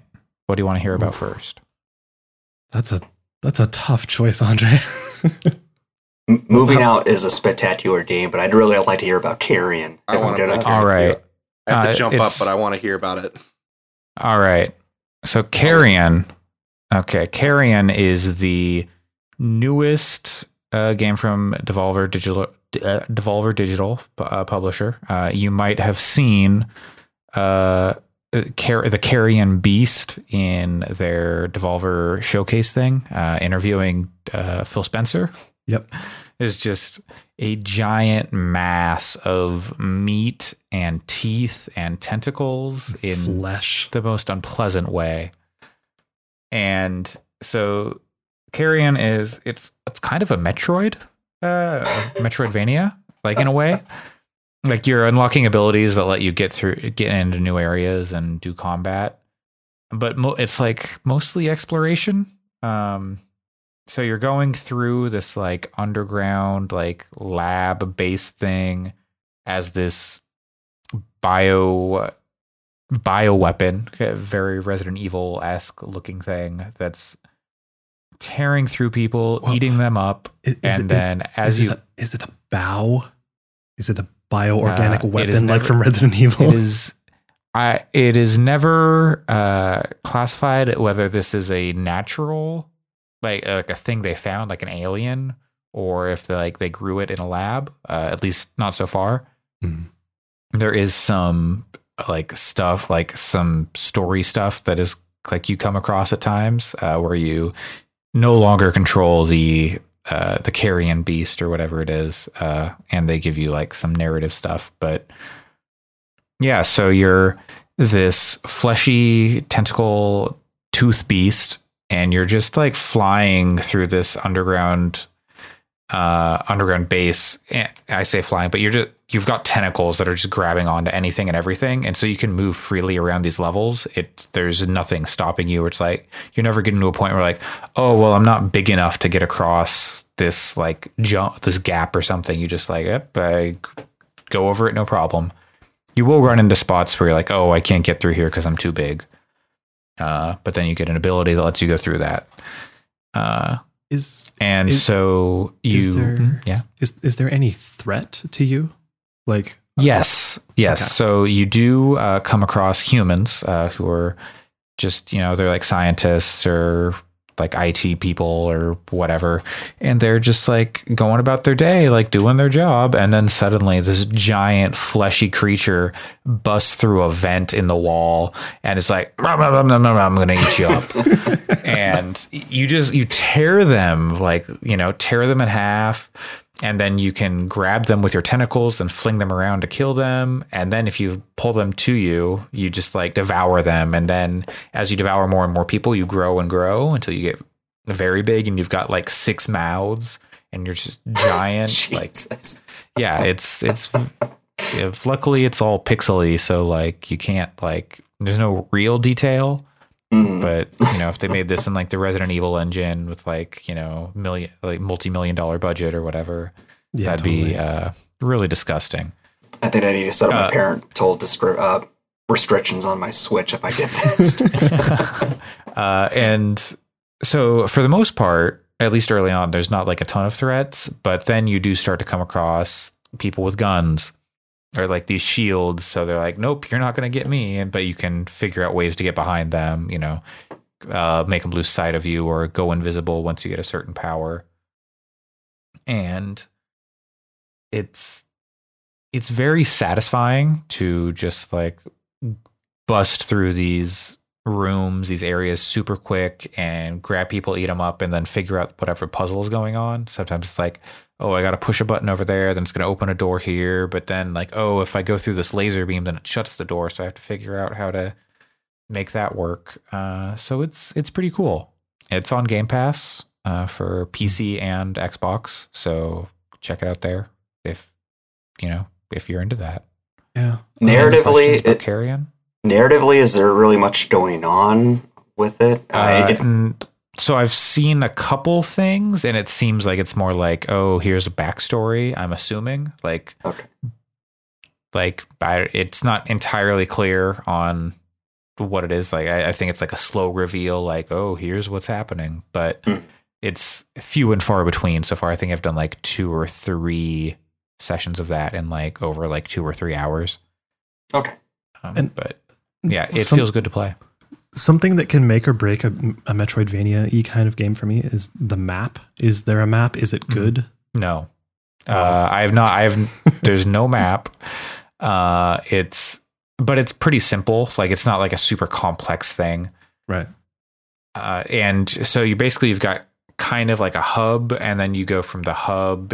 The hub is still like big, and like you're going through multiple zones, but you go from like a hub into an area, and then you'll come out of that area, and the area will tell you like, oh, you collected this much, or you basically finished this much of the area. So you can go back if you want, but to get out of, there's no like health upgrades that I've seen.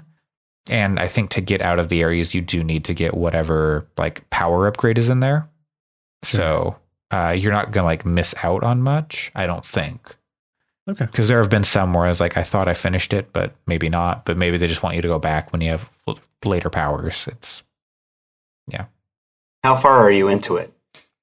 I'm like I said, I'm a few hours. Let me see if I can pull up the Xbox app here on the old PC, and it'll tell me. Maybe. Are you playing with mouse and keyboard or gamepad? I'm playing with gamepad, though you can play with mouse and keyboard. I remember hearing someone say it felt like a mouse and keyboard game, which I thought was interesting. Kind of. It definitely, it doesn't feel bad with the controller. And I think the way you move with to move with keyboard, mouse and keyboard, is you hold like left mouse click. But then you're using the mouse to like determine where you're shooting like your web or like where you're grabbing people from. Whereas with a controller, you're using right stick to control that. And like you're having to control distance as well as like direction. So that could be a little tricky, but it's not too bad. But there is like, sometimes you can get like a lot of body parts in a spot, or a lot of like grates, and like, oh, there's like 2 grates and a lever here, and I want to grab the lever, but I keep grabbing the grates. But sure. It's nothing too awful. Let's see how many I've got. 175 out of 1,000 gamer score. Oh, that's a lot, or a lot left, I should say. Yeah, I'm sorry. I only speak in trophies. He's got a couple bronzes. He needs to get a few more silvers and like 2 gold. I have. Oh, okay. Yeah, I've got like half the trophy or half the achievements. So I've got like half of them, I guess. How long have you been playing for? Oh, a couple hours. I can't see a way to see my playtime. It's interesting that sounds like it's not super long, but maybe the mechanics wouldn't. I'd rather not have something overstay its welcome, you know? Yeah. I'd agree with that. It's been in development for a long time. There are 4 upgrades that I can tell, or there's 4 main upgrades, and then like some of them will improve over time, but you start with one of them, and then I still don't have like the final one, which I think is like you push triangle and then it does something, but I'm not sure what it'll do because I haven't gotten it yet. But I've got like an echolocator, which is like tells you like the areas where you've got like a biomass hive, I think, or like things that'll upgrade you. Yeah, the way you save is you just like go into a hole in the wall and then like spread your biomass and then like make a little like checkpoint thing where you can go back. That's how I do it in real life too. And then and that you can restock your health there and stuff. So, but yeah, Allison, do you think this is a game that you're going to play? Because like for some reason, this seems like your kind of thing. Because it does. No, I am 100% interested in this. It's just depending on. I'm definitely interested. I'm just trying to decide if I want PC or Switch, but my second favorite movie ever is The Thing. John Carpenter's The Thing. So I definitely need to. I've been excited to play this since I saw it at PAX 2 years ago. It's pretty cool. And so one of the cool things, I think one of the things I saw for it was like the fire originally a while ago, because when they light you on fire, as some of the enemies do, if you're large, there's just this massive flaming thing flying through the level like, oh God, I got to get in some water. And it looks real good. See, my least favorite part about when I played Inside was the end of it, because you felt basically powerless. This sounds empowering, so yes, I think that's what appeals to me here. It is very akin to the end of Inside, except if that was a power fantasy, and except if that were cool and scary, and not just fucked. So disturbing. Yeah. So would you get? If Real Doll made a thing of this carrion flesh monster. What? Hell yeah. Too many teeth. There's no such thing. Only if I can stretch it out and stick it to the wall. Just one of those sticky hands from the 90s. Exactly. What a carrion thing. So that's Carrion. It's on PC and console Game Pass. Check it out. It's pretty good. I have it installed. It's also like 200 megabytes, so yeah, it's very quick to install it. yeah. It's indie games. They're no Modern Warfare. That they are not. Every time indie games are almost 86 gig patch what I play for anymore. I suck in a deep breath every time I launch BattleNet, because I'm just like, oh, how is Modern Warfare going to ruin my bandwidth cap today? But also, Joel, I'm totally with you. Indie games are like 80% of my diet these days. I mean, it's a mixture of that's really where the creative engine and new ideas are coming from right now. And then also, most of them have the good sense to know where it's time to end, and having a really sort of tight experience, where so much of the AAA stuff is just bloat. And for me, at least, in the way I play games. And the older I get, the more that whenever a game touts like, over 100 hours, I just get exhausted. Yep. I'm just like, shorter games are becoming more and more appealing for me, for sure. How far are you into Persona 5 Royale? Oh, God. Not very, but, you know. It's interesting that you still have that reaction even now, while like you can't go anywhere and unemployed. So you're still just like, no, I don't. You know what? I don't need a 100-hour game. I respect it. It depends so much on the context. I think for me, if it's like, like Pillars of Eternity is technically an indie game, like the original one, and I would not have wanted that game. Like they didn't need to make that game a tight 6 hours, you know. Like, it's cool that is a huge sprawling epic. But then at the same time, I would hate for Necrobarista to be padded out into a 35-hour experience when it works so well, being the length that it is. So I think for me, it's very much like, I totally agree with the like indie games being more innovative, and I think they are generally better edited. Like I'm still playing and really enjoying Ghost of Tsushima, and that game is like significantly more than it needs to be in terms of its like scope and length. But like I haven't even left the first map zone of 3, and I've probably played 20 hours of it, and like Jesus Christ. I've heard people react to moving on to the third area going, holy shit, there's another area. But at the same time, I think like for certain experiences, it works for games to kind of sprawl out a little bit more too. Just depends.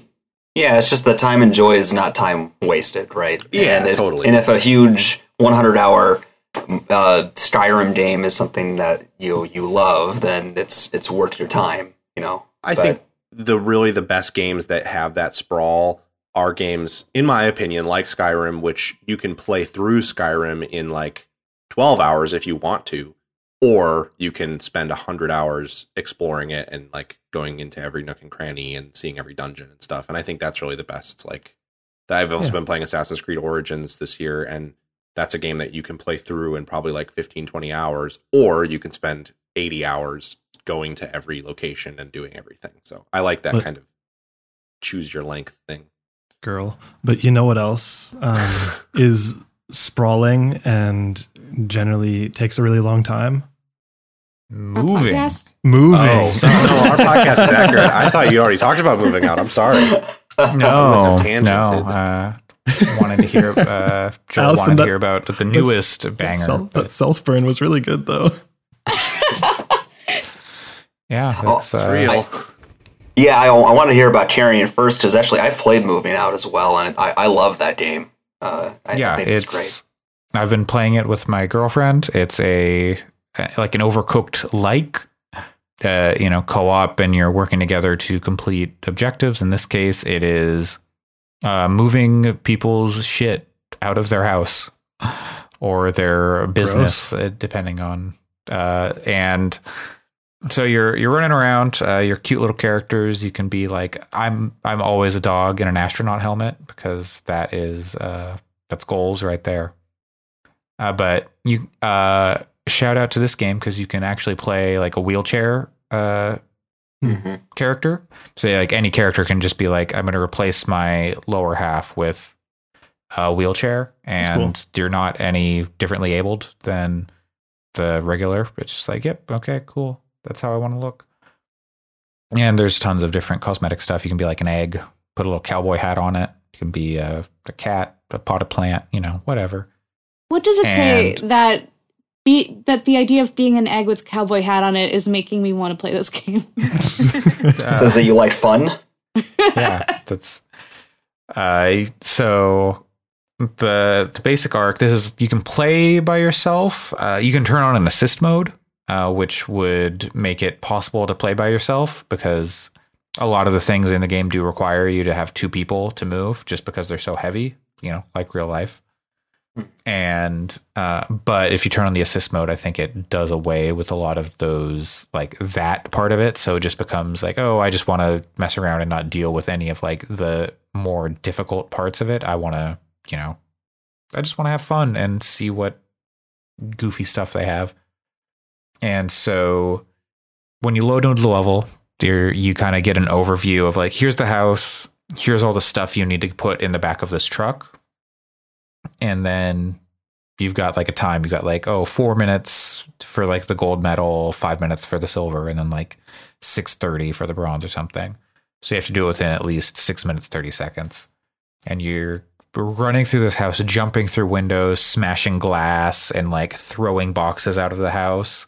And for the most part, that's okay. But occasionally you'll run into something like, this is a fragile box, so if you throw it out, it'll break and then respawn.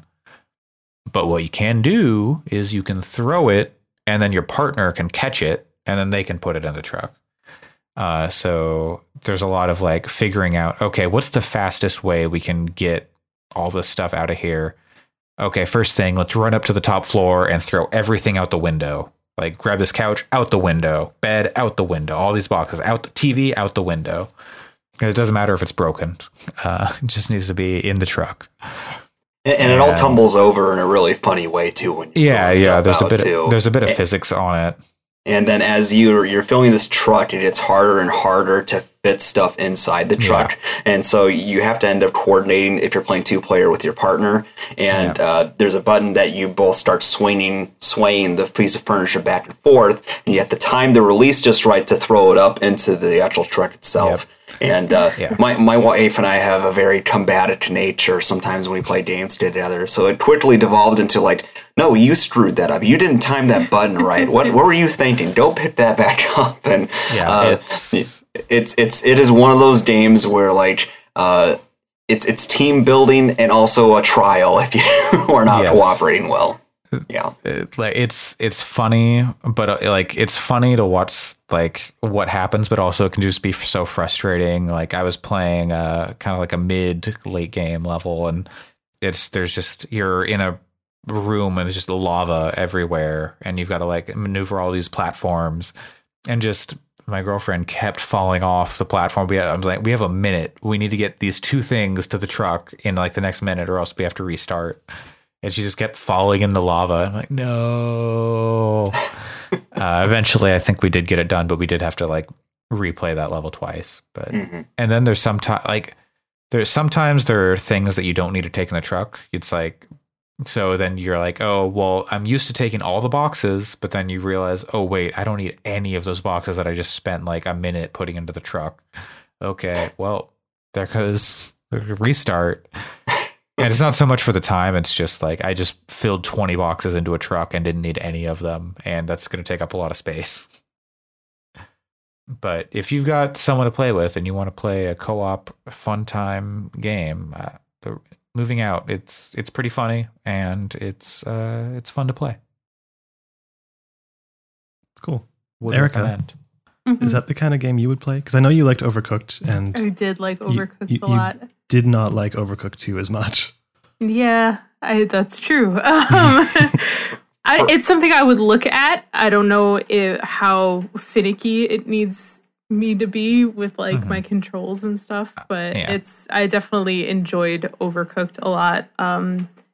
And I have somebody to play with, so I will look at it at the very least. Like I said, it has that assist mode, and there's a demo on Steam, so you can try it out. So I will also say, spending the money on it. I like Overcooked in theory, but I have challenges with it because I feel like you have to be pretty precise and have really good timing with Overcooked to be effective. I think Moving Out is a little more forgiving on its timing of things too. If you're just concerned about progressing through the levels of the game and not getting the highest score, that's how my wife and I approached it, and we had a lot more fun with it that way. There are like tons of bonus objectives. I gifted Overcooked to my sister and her boyfriend for Christmas one year, and they played exactly one level of it. And then broke up. It was more like my sister texted me a picture of her boyfriend just collapsed on the floor, exhausted from yelling at her to try to do stuff. So maybe this one will be a little bit nicer for them. Because in Overcooked, there's so much like you're relying on each other, because like sometimes one of you's in one half of the kitchen, one of you's in the other. Right. At least here, there are things you have to move together. Like you have to work together to move a sofa, unless you turn on the assist mode. Maybe I'm not entirely sure how it works, but for a lot of it, it's just you're grabbing things and trying to get them in the truck as fast as you can, while also leaving room to make sure everything can get in the truck. So there is like some independence, but also strategizing together. Like, okay, you go here, I'll go here, or you go up, throw things down to me, and I'll put them in the truck. Stuff like that. Sounds fun, except I hate moving too. So moving sucks. This makes it fun because you just get to throw everything. You don't have to be careful. you jump through the windows. It's great. Fair enough. And you know what else is great? You? Sometimes it's bad. It's absolute horseshit sometimes. The news. Because that's going to do it for games. And kind of, but there are a whole bunch of games this week announced in the Xbox Games Showcase. Yeah, which we all watched. I Think? only watched like the bits I cared about.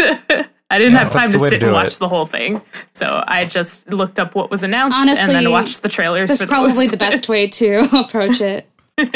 I respect your guys' podcast more than ours, so I watched it last night. Thank you. We appreciate that. Suck it, Alex and Getty.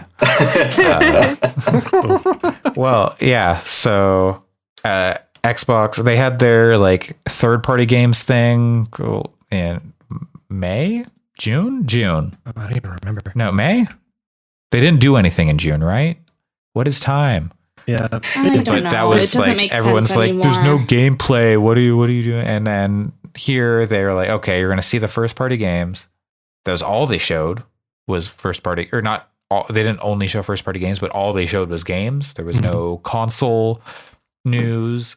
You could argue there was Game Pass stuff, but like they didn't talk about xCloud or like any of that, any changes to the service. Just, hey, these are coming to xCloud or coming to Game Pass. And I guess technically that means they're all coming to xCloud, because isn't that the thing? I don't know. Anyway, We don't really know for sure. yeah, they need to be. I don't know. Anyway, yes. So they announced a bunch of games. Keeley in the pre-show, who would absolutely not stop talking about Halo, also Nobody brought would. us. It was just- Yeah, but every Keeley made guest- them. Yeah, every guest was like, "Oh, Halo, Halo, Halo, Halo." Yeah. But we did get a few pre-show announcements. We got Dragon Quest XI coming to Xbox for the first time ever. Dragon Quest on the Xbox. We got Exomecha, which looks like Titanfall mixed with Battlefield meets Transformers. I missed this. This was in the pre-show. Yeah, this was the pre-show. It's like a multiplayer game. It kind of looks like Titanfall 2, but if the mechs involved were more like Gundams. Sure. And yeah, also they're- maybe not as cool looking now that I'm looking at images from it. but it's got a lot of like vehicles and stuff, so it's more than just like, oh, there's a big robot. There's like helicopters and tanks and like Hey, the premise sounds cool. hoverboards. So you can sign up on their website for a beta on Xbox and Xbox One, Xbox Series X, and PC. It sounds cool, but so you know what else sounded cool? Astral Chain. Anyways. Oh no, that's not good. That's fine. I think I enjoyed what I played of it. I need to actually finish it, but yeah. Also, I think Astral Chain announced- is the last game I want to play in 2020. Given see, that's that the issue. Okay, It's like, I have time to play it no now. thanks. I have time to play it now, and I have it Pass. downloaded on my Switch, and I'm like, don't know about that. Yeah, you just. I didn't think about the. Yeah. Okay. It's not really Astral Chain's fault. Yeah, that's true. That's true. Anyway, All right. Yes. Also announced Echo Generation, That which game looks a little pretty bit cool. like Stranger Things. In our chat, Pat was like, "This game looks like it's like that us two would really like it." And I was watching this trailer, and I'm like, "Yep, I like the vibe." And then suddenly there's like hard battling mechanics, Yeah. and I'm like, "Yup, yup." Yeah, I was into that for sure. It looks really good. If only life was determined by card battling. Wish. Well, if Man. you live in the world of Yu-Gi-Oh, and people come at you with a gun because they want your cards, like Or if you're a Bandit Keith. professional Magic the Gathering player. Yeah, that's true too. But also announced the creator of Sonic, creator of Nights into Dreams. I don't know. Balan Wonderland. Yeah. Some people seemed excited. I don't know. It Doesn't speak looks to me, like but people who are into that stuff seem excited. it's like it looks like a theater kid musical thing. I don't know. It was a Sega person, and people seemed excited about that guy doing a thing. I don't know. Mm-hmm. I'm happy for everyone involved who's excited and working on it. I feel like we're running out of names for video games. Yeah, they're just like, I don't know, let's come up with a word. Okay. Yep. Yeah, that's true. And Halo. With that, we got into Jeff Keighley's favorite game. Halo. The Doritos of video games. Halo Infinite. That's not fair. Yeah, that's not fair. It's Death Stranding. That's his favorite video game. That's only because he's in it. We don't know. Maybe Keighley's in Halo. Oh, God, I hope He's not. been under the mast the whole time. Oh, no. Keighley is the Master Chief. Keighley is the Master Chief. Jeff 117. Can you imagine a funnier moment than if the helmet came off and you finally saw his face and it was Keighley doing that like stupid headshot grin that he does? Oh, God. maybe Bill Gates, but it's a close. Bill Gates is Cortana. Oh, no. Okay, we've gone too far with this. That recontextualizes so much fan art that I Check haven't out my seen, Slash but I'm sure Fiction. exists. Yeah, so they showed Halo Infinite. They showed a somewhat open world looking thing that like they showed a big map, and so it is open world. There's stuff to shoot and kill, and you drive around. The thing that is tough about that I've been thinking about more and more is I don't think it's going to be this. I think it will be more of an open world. But if you think about, I forget the name of the level, but there's that early level in Halo, not Silent Cartographer, the one early right after you land, where it's pretty long and wide open, and there's like the 3 different outposts you have to go to, and you can do them in either whatever order you want. This could have been, I mean, that game didn't have a map in the same way, but like, you could have made that level. That level is technically open world. So for all we know, this could be a bunch of levels like that have just have a map. So it's hard to know for sure. Yeah. I would assume it's more like a Far Cry, but it's hard to know. Yeah. With the way they kind of zoomed out, I think it's probably going to be more like confined areas, because they, even in the Q&A they did afterwards, was like closed door.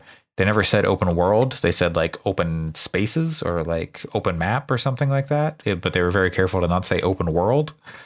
So I imagine it'll be like zones, kind of like how Destiny is, where you've got like open zones and then go into like smaller things, but you can like backtrack and go to old areas and stuff. Which is vastly less interesting to me personally. If they're interconnected, like if it's like, okay, we've got like a big area and then like, if you're not going through a loading screen, but Halos are big. I don't think you're going to like travel across the entire Halo like we theorized. And I think that's because they have to make this game for the Xbox One. If it was if it was a Series X game only, maybe that would be like a thing, which like we have an entire Halo modeled for you.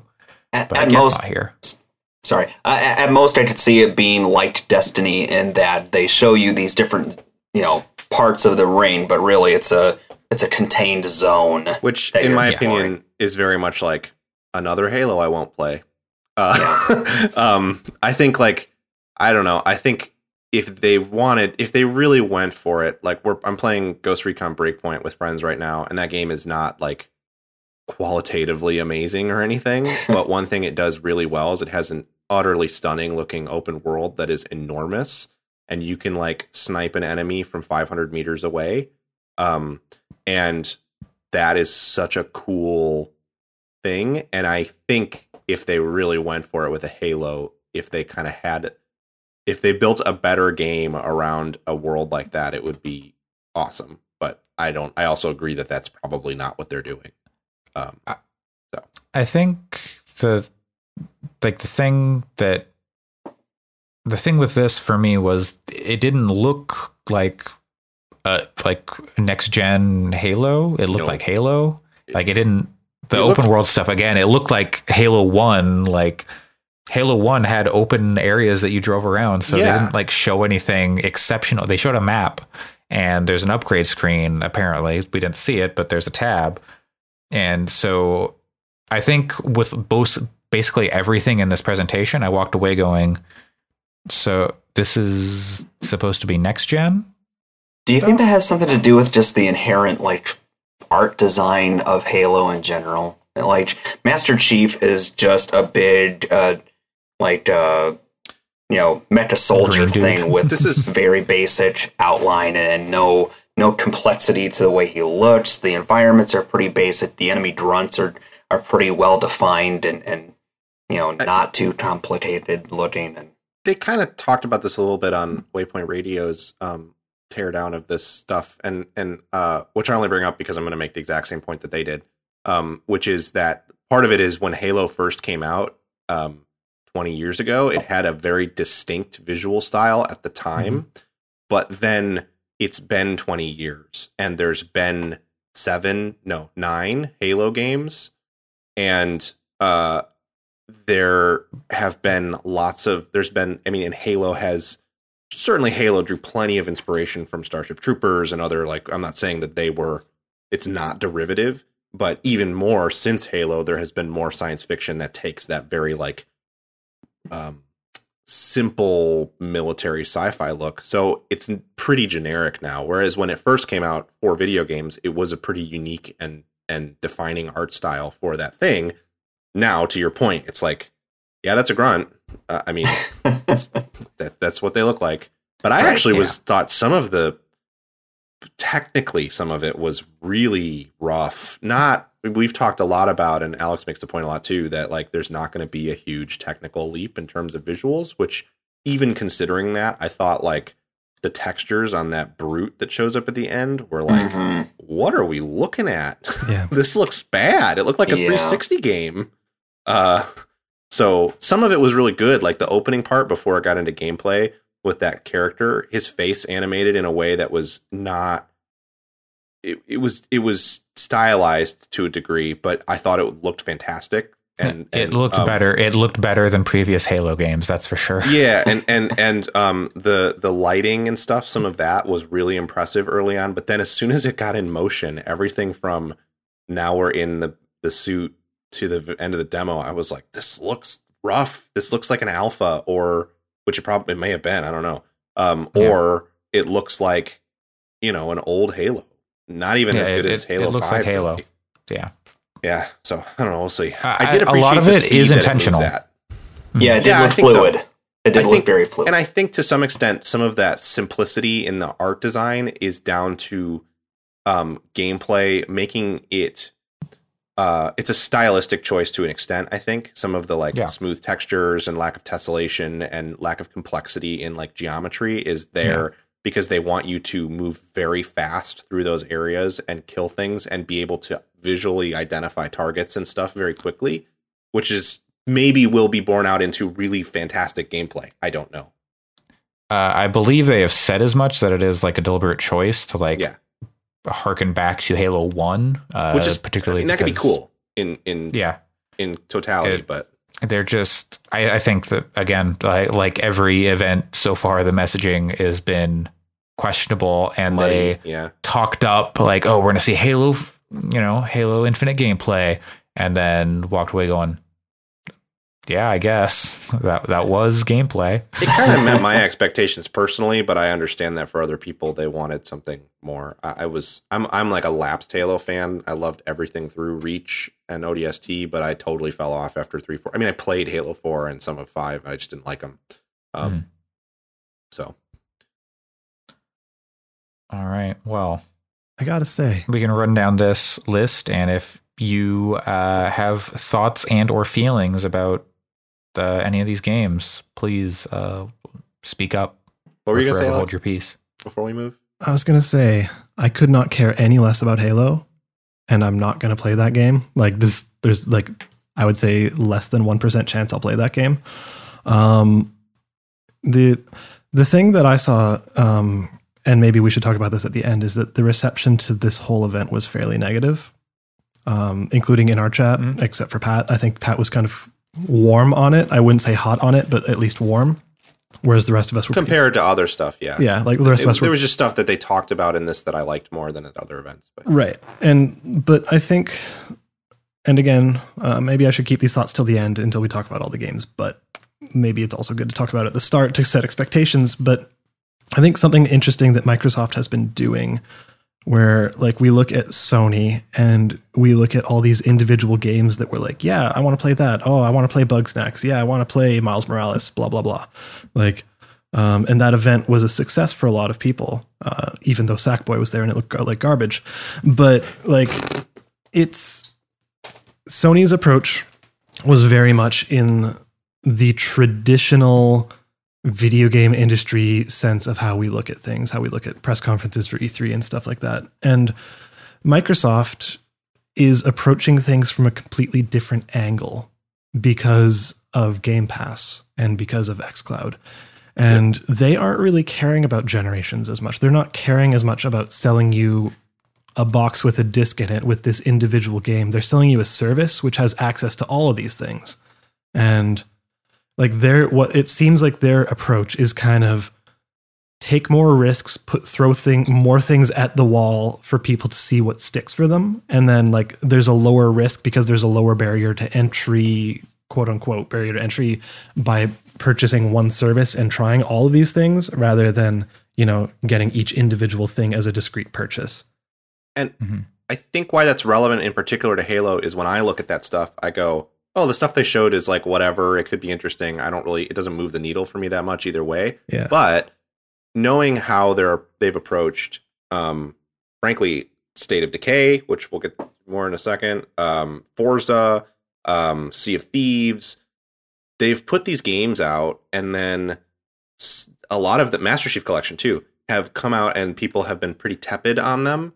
And then they've taken the time to listen to feedback and put something together that is much more cohesive and interesting to specific player bases. So to me, I look at that Halo Infinite stuff and I'm like, there's the bones of something that could be really cool there. It could come out and it could be a massive disappointment. But I actually have some confidence that if that happens, then maybe a year after it comes out, it will be something that I want to check out because they have done a really good job of support because they're looking at a lot of stuff as services, but not from a traditional games as service model either, from more of these are discrete experiences that exist on a larger service. So I think that is ultimately why I was more positive than I think most people on a lot of the stuff, because I sort of take the long view on it. Yeah. Mm-hmm. And I think looking at it that way is interesting. And I think it is a good move on Microsoft's part, even if I in particular found this event pretty underwhelming too. But anyways, if we want to jump into the games, let's do it. Let's talk about these games that I have thoughts, but I know that we want to move on. So we can kind of circle back around to that, but we can talk about the games first, and then we can talk about, you know, the value or perceived value of this event and whatnot. So next up was State of Decay 3. Pat, I imagine you care somewhat about this. Totally. State of Decay is super interesting and really, really cool. And I'm someone who is so sick of zombies. But State of Decay is like really, really interesting. It's janky, broken in some ways, but way more bold and trying interesting new things than most games in the space for sure. Mm-hmm. Then we got Forza Motorsport, no date. In my notes, I have for Forza Motorsport. Forza Motorsport. I have it pretty. Yep. It looked good. It them wheels is round, baby. if it looks like that, I mean, it was a rendered in engine. If the wheels aren't round, so they fucked up. Like that's true. Cars don't. Trust me, as an F1 fan, I can tell you, cars don't work. Wheels don't go round. And it's also interesting that it is Forza Motorsport, not Forza Motorsport 9. It's 9. It's 9. Yeah, I think it's 9. Anyway, it'll totally be like a platform thing. Like it's that will be the only Forza Motorsport the only Forza Motorsport SKU that releases on Xbox Series X will be that one. That's the only thing that makes sense with the Game Pass stuff now is just make it a platform that people. You have to buy the new cars or something, or battle passes or whatever. Racing passes, something. But they'll monetize it beyond the beginning. Doesn't the games aren't so different from? Doesn't Forza Horizon 4 have a battle pass? It's sort of. It's like got a season pass, never-ending season pass of stuff. The big touchstone is F1 2020, a fantastic game which has the Podium Pass, which is a dumb name for that. Oh, it was the Battle Royale thing I was thinking about. Anyways, sorry. Yeah. All right. Okay. Well, next up is Everwild, the new game from Rare, which was teased at some point before, but now we got like a trailer. Trailers look good. Trailer. It looks kind of Mononoke-ish.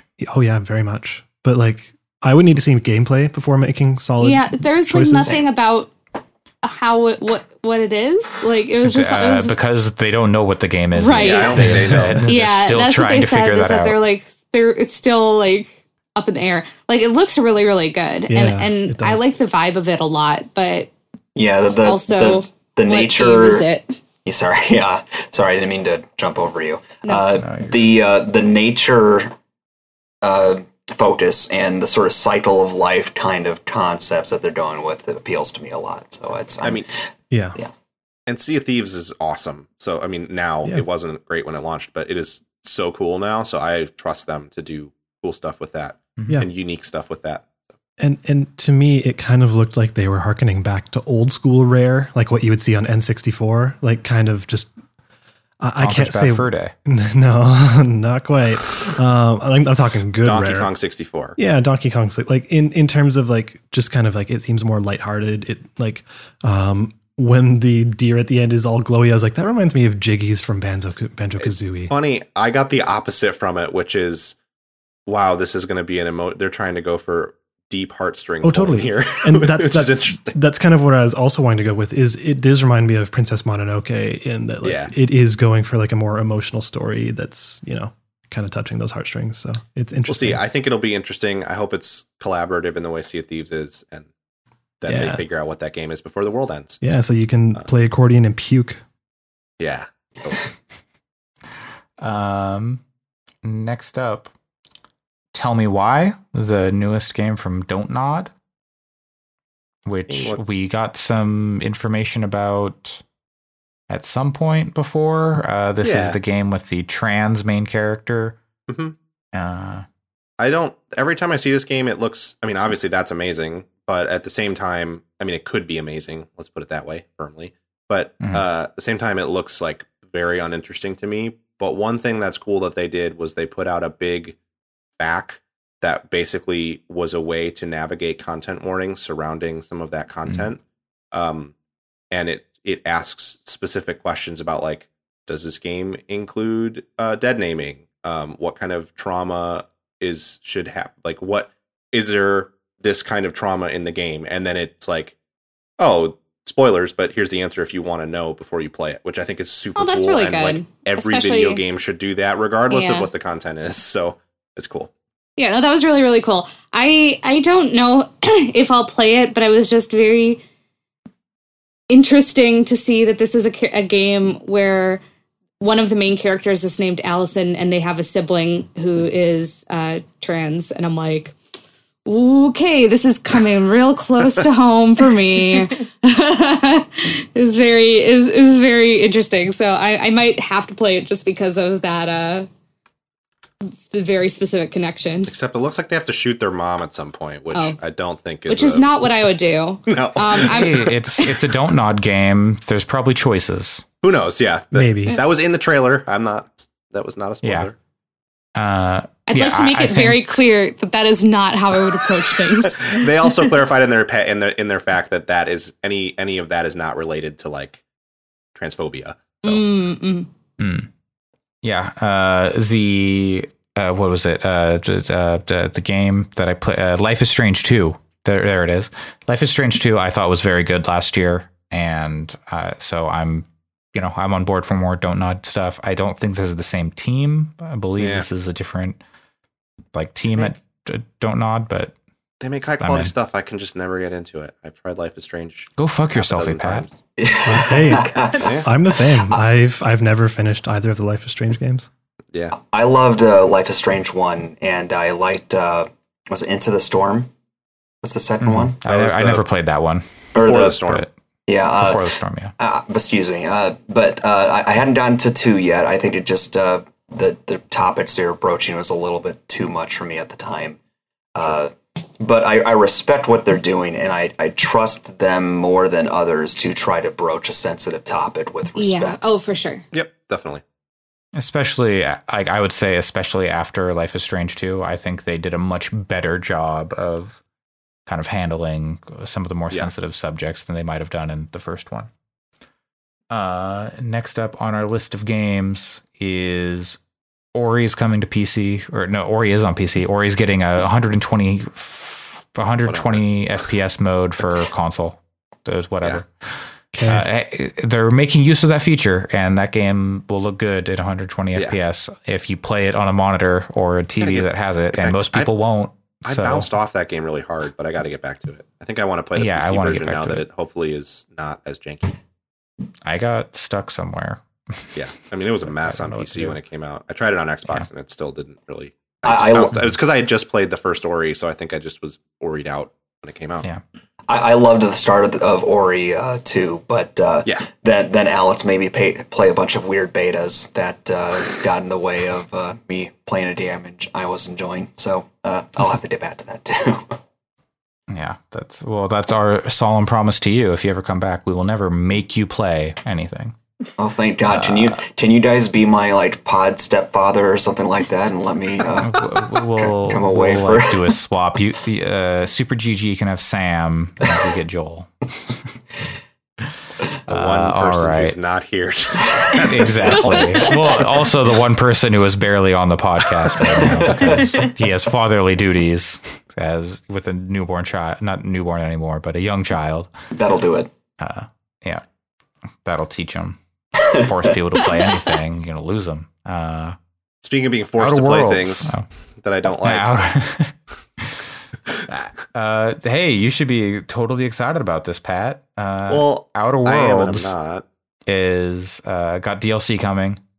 Kelsey Beecham, who wrote for The Outer Wilds, has worked on this Peril on Gorgon DLC for The Outer Worlds. More or less wrote Outer Wilds along with Alex Beecham is the creator of Outer Wilds. And then Kelsey wrote pretty much the whole story, with him, but primarily her. So yeah, this DLC is something I want to play, even though I did not like the base Outer Worlds at all. All right. Next up, we got Grounded, aka Honey, I Shrunk the Kids. This game rules, by the way. Is it out? Is it a beta? No, there was a demo during the Steam Summer Games Fest. Okay. It was really fun. It's a survival game, so if you don't like that at all, you won't like it. Not at all. It is not a survival game where it's like, oh, let's build our base and then fight waves of enemies or whatever. It is a survival game that's like, you're basically playing Fallout, but instead of having a town to go to, you need to build your infrastructure yourself. Because it still is very much like, oh, you have a quest and there's a pin on the map and you go there and then you fight a thing and then you get a piece of lore and a weapon or something. It's not really like a survival game in the Minecraft or Rust sense. It's much more of a narrative RPG that also is one where you have to build up a shelter. Survival games are ones where theme really matters to me. I find State of Decay interesting, and I enjoyed number 2 for the dozen hours I played it, but I kind of fell off because I'm a little tired of the post-apocalyptic stuff.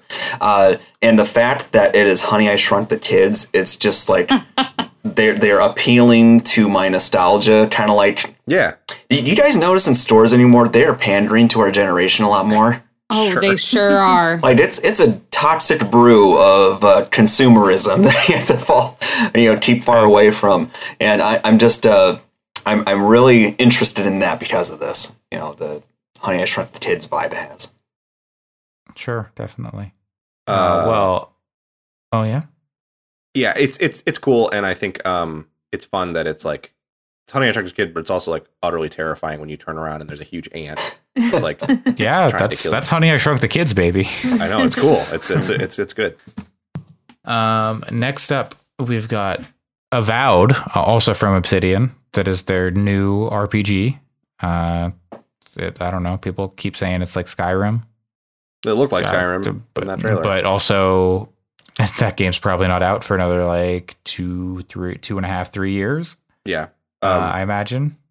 Obsidian has better writing than Bethesda in their games generally. So if it's good to play, then I would enjoy that very much because Elder Scrolls is one of my favorite series. But even I could admit that like Obsidian doing that was really exciting. So, well, also it's probably going to be it's going to be a long ass time before Elder Scrolls 6 shows up. I mean, I imagine Starfield's at least a year or two off. So yeah, I have a feeling Elder Scrolls 6 could end up being a very important game for Bethesda Softworks. Maybe, yeah. Yeah. Well, they've got the Elder Scrolls Online. They'll be fine. No, but for that studio in particular, like, oh yeah, maybe not. I don't have any worries about ZeniMax or Bethesda as like a larger publishing company, but like specifically for that developer that makes the Elder Scrolls and Fallout games, I could see they just need to repackage Skyrim and they'll be fine again. Yeah, but every copy of Elder Scrolls 6 comes with a copy of Skyrim. At a certain point, Fallout 76 was rough, and Fallout 4 was rough, and if 76 was a different studio. Yeah, but it was sort of a different studio. If you look at if you watch the NoClip documentary, they worked pretty closely on it too. But anyway, yeah, they're a little on the rocks. They haven't had a win for a bit, and they could really use one. All right, next up, As Dusk Falls. It's this one just went visual novel. I don't know. Flew right on past me, and I waved goodbye. It just kept going. I vaguely remember thinking it looked fine. So the art looked good. The art did look good. But I thought it was an interesting vibe. I thought Rami Ishmael had a really good tweet. Kind of, I think he was subtly subtweeting this game that was like, you know what would be an interesting place to set a game? A Lone Highway Inn, and then he named like 5 countries that weren't the United States because it's just like yet another one of these, man. Like there's parts where it's, you know, if they're an American company, I don't know about these. No, devs, I know. Yeah, of course. There's a lot to unpack there, but yeah, I just was like, I don't need another story in the American Southwest as an American. But it could be good. It could be cool. I don't know. Joel, you were going to say something? Oh, I think I was just going to try to mirror what you said. If it's a U.S. based developer, you know, people draw. Sorry. Oh, I thought the developer was European for this. Oh, I didn't know. Fuck them. What the fuck are they doing? No, and I would not say fuck them in any case. Like, I'm not. Let me see if I can find that. I just did. But that does make me wonder how well they're going to be able to draw on the American experience, given their background. Like, just what I was going to say is, it makes sense to me. A U.S.-based developer with a team centralized in the United States are going to tell a story that's personal to them, and they might still have an interesting story to tell from the outside looking in. So there's still a good possibility to have a valuable lesson and a story to tell about it. But it makes me wonder from, you know, how they're going to be able to really tell it in a powerful way. You know? Looks like they're London-based? Yeah, it looks like they're London-based. Okay, and the person who was talking, the reason I thought so is that the person who was talking about it on the Xbox stream was French. So, who lives in London, and that's where they're based. So, yeah, we'll see. I don't know. It didn't grab me. All right. Hellblade 2. This is the only game I'm excited about on this list. And they showed nothing about it. To be able to maintain that excitement for a long time, because who knows? Boy, that game's not coming out we just soon. don't know anything other than that it's an epic RPG. It's like has fucking sick ass art, that's for sure. Yeah. They're like, check out Iceland. Location diaries. Iceland is a fucking rad place to set a video game. Speaking of places that need more video Iceland games. as a location is so cool. I just love the first one so much, and y'all slept on it so hard that first game of the year.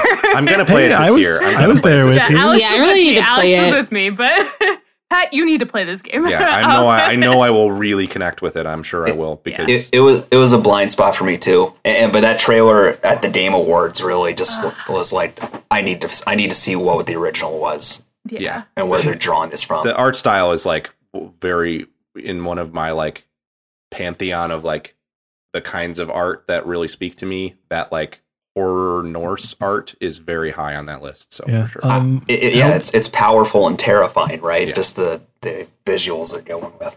Yeah, Hellblade 1, it has an issue where the moment-to-moment gameplay where you're doing the puzzles isn't always the greatest. Like, and the combat is sometimes a little meh, but like the story and the delivery and the presentation is what you're really there for. And Hey, you're talking to a diehard Assassin's Creed fan. You don't have to sell me any further. You want to talk about some meh combat and questionable moment-to-moment gameplay. Yeah. It's definitely that. If you can go into that knowing that that's what to expect, like, I think you'll I'll enjoy dig it. yourself. yeah. All right. Speaking of meh moment-to-moment gameplay, Psychonauts 2. Ooh.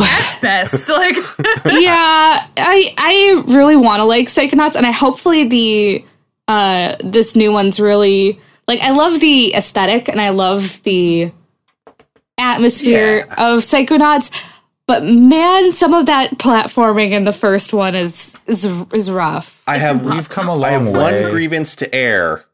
I love Tim Schafer. He's one of my favorite people probably on the planet, like top 100 people Tim that I Schafer's like. cool. I Don't met you him at dare PAX. besmirch Jack Black. I'm not about to. I love Jack Black also. He's probably on that list too. I met Tim Schafer at PAX 10 years ago, and he was an incredibly nice and really cool dude.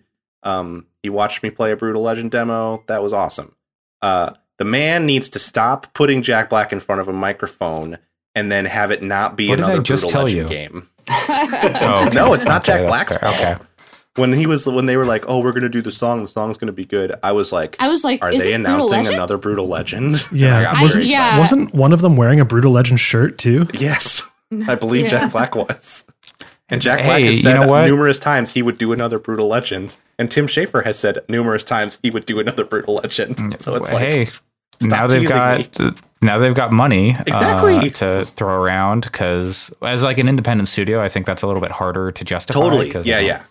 But This now is that Microsoft owns them, like, okay, sure, Brutal Legend 2, do it. I thought this was is my moment. This is the Pixar thing where they do 5 Toy Stories so we can get Up and Wall-E and Or Yeah, Inside Brutal Out. Legend 2.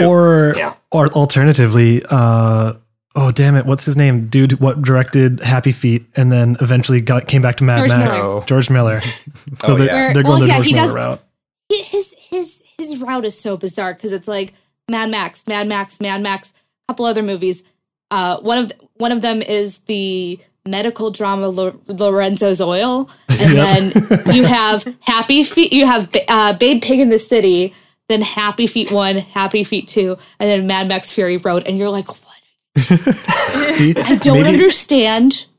But you gave me Hey, Fury Road, so I I was don't gonna need say, to understand. if he needs to direct like 5 or 6 kind of weird, not necessarily bad, but not Family great movies. movies to then direct like the best movie of the decade, that's fine with me.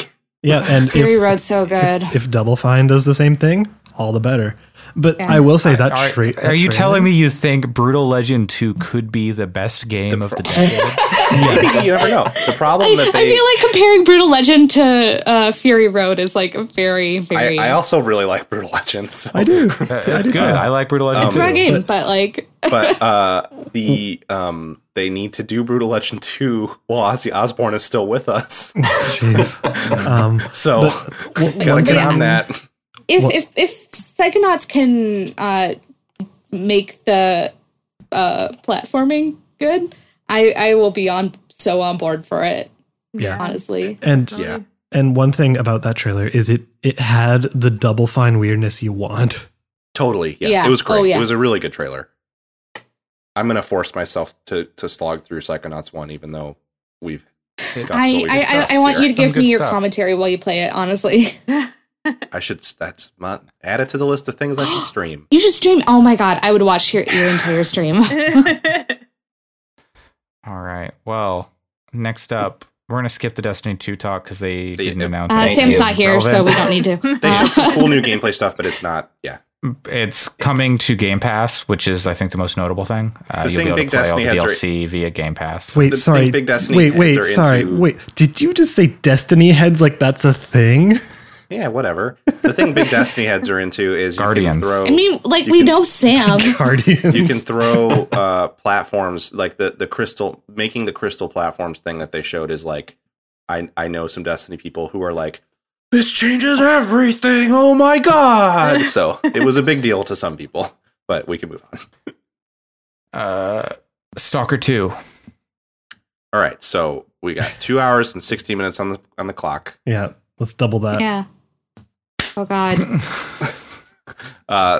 Stalker 2 was from announced this trailer that showed nothing. Stalker 2 was announced 10 years ago. Yeah, it was. Oh.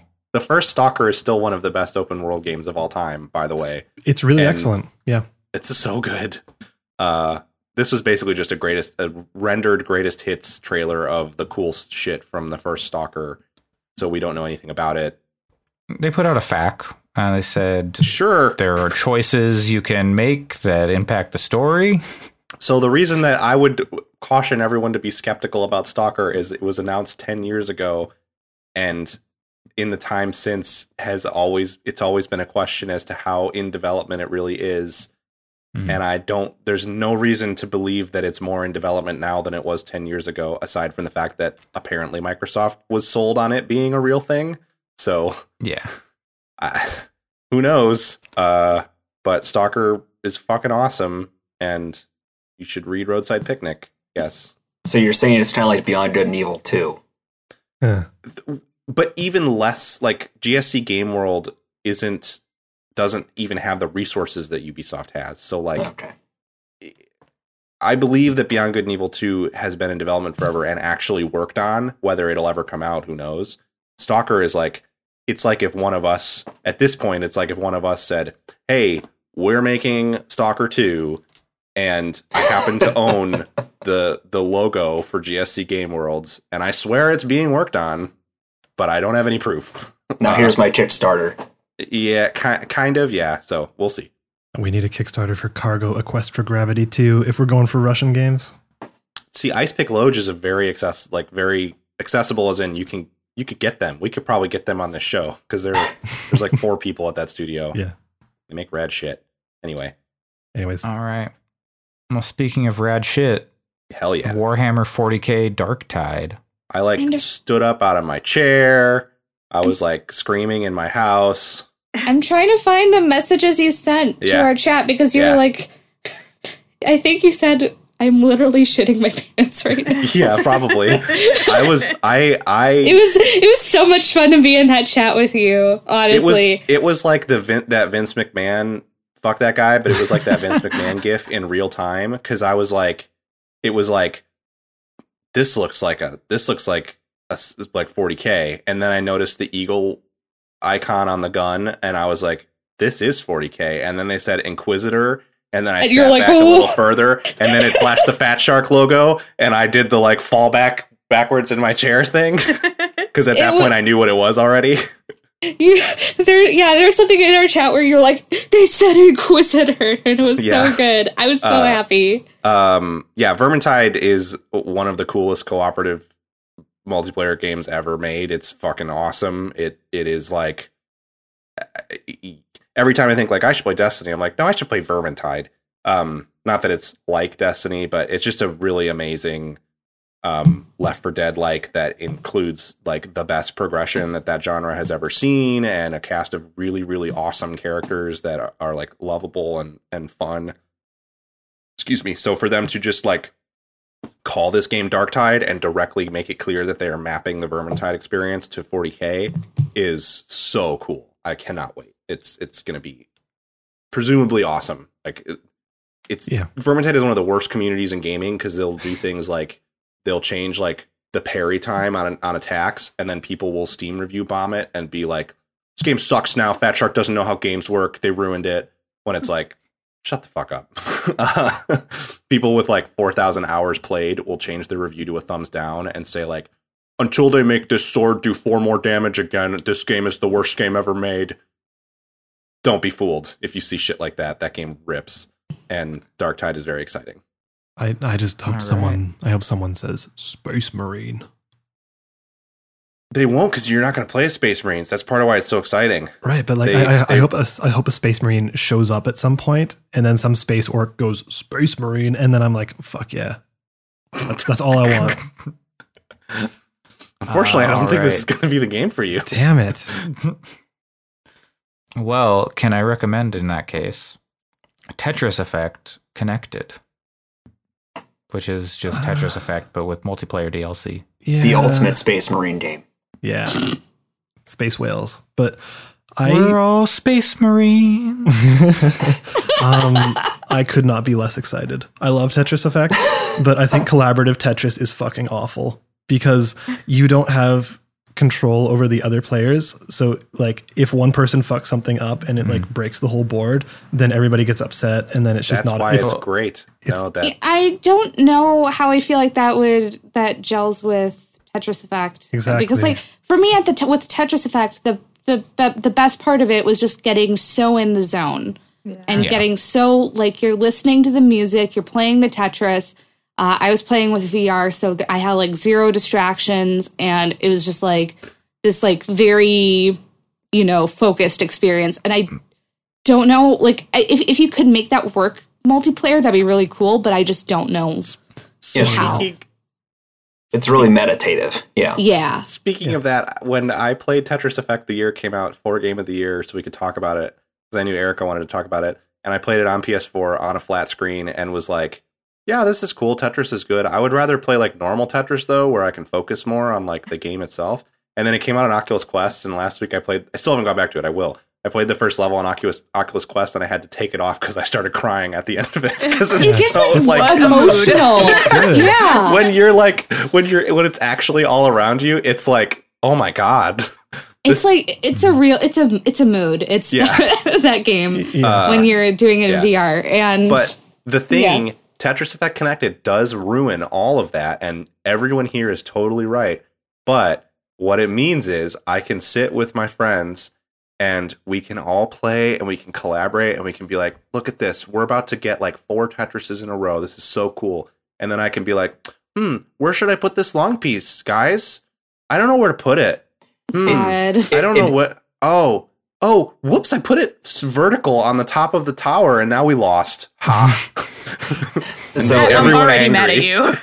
Yes. So it sounds like, I didn't see this part of it, but it sounds like they're trying to thread the needle between having that multiplayer Tetris experience while still having that visualizer effect going on and making it so it's more like a group experience. Competitive. Which is why there is so competitive bad. in it too, though. Oh, okay. It is because it didn't come with multiplayer at all. Like there were like leaderboard things, but now it's just there is collaborative and competitive multiplayer in this. I want to ruin a board so bad. I want everyone what to if you have could get history's greatest monster. Yeah, I want to have the emotional high of like completing that first level together with the music going, and then just totally destroy ruin it. I wouldn't do that to anyone here. Space. I would do it to people that I already have a loving but antagonistic occasionally friendship with. So that's not with us. Wow. I have totally misunderstood everything about our friendship. I shouldn't play with you. Maybe Pat should be the one you trade off for me then. I don't think you want me. Super GG would have a very different tone. Yeah, it's everyone would suddenly be upset by the end. The length of Super GG suddenly tripled. Now it's only about Total War. There would be a lot of talk about Total War and Flight Simulator. Let's see. Next, we got from the SteamWorld team for bright games such as SteamWorld Dig, SteamWorld Quest. Now comes The Gunk. This is probably the one that stood out most to me personally. Such a great name. It looks really fun, and the trailer looks good, and then but then it said from the SteamWorld devs, and I'm like, okay, I feel like I can trust them to make a good game. So because like I've liked SteamWorld Quest, but like I especially loved the SteamWorld Dig games. Yeah. So Dig 2 is amazing. Dig 2 is so good. So I'm excited about this, and hopefully it'll be good. Yeah. I'm only upset that we didn't decide to call this podcast The Gunk, because I guess I just never thought that name would be available, and apparently it is. We could have a lawsuit on our hands if we had just done things differently. We could be making millions of dollars. Also, The Gunk is a really good name. It is, and is that too? They never. All the previous SteamWorld games were all 2D, right? Like Yes. this is the first 3D game from them that I can think of. Heist is 2D. Heist is 2D as well. Heist is 2D, yeah. So, and Quest is definitely 2D, and so is are the Digs. So, yeah, that's cool. I'd like to see what they can do in a 3D. It also space. had like Mario Sunshine vibes. Yeah. I'm out. So Mario Sunshine, but Shine. good would be great. Shine, it's a cool concept. well, Mario Sunshine's a good game, but There's lots of video revisit evidence this later this year. Yeah, hopefully we will. I'm excited to Well, hopefully that's rediscover generous. the joys of Mario Sunshine. Now imagine All right. the gunk, but it's just Mario with like his water backpack in there going wahoo. I thought you were going to say, imagine the gunk, but there's two worlds and a traumatized woman at the center of it, like in the medium. That looks pretty neat.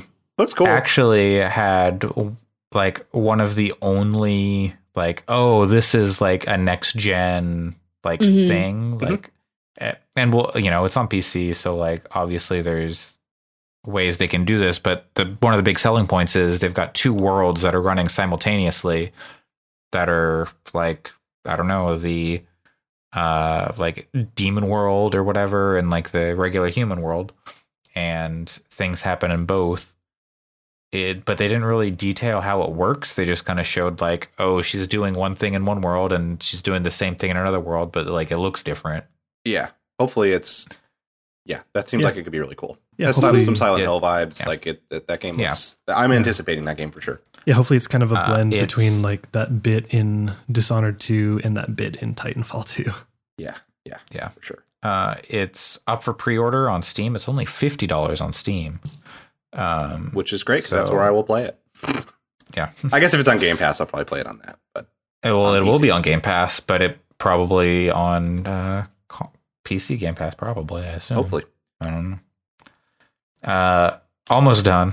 They got only the hottest of bangers left. Yes. Yeah. Fantasy Star Online 2 New Genesis? New Genesis. Neon Genesis Evangelion? I don't have a lot of opinions on this because I don't play Phantasy Star Online 2, but you should really look up the video of them explaining what this thing is, because one, it's cool that they did that because it actually outlines very clearly what this thing is and also this thing is weird.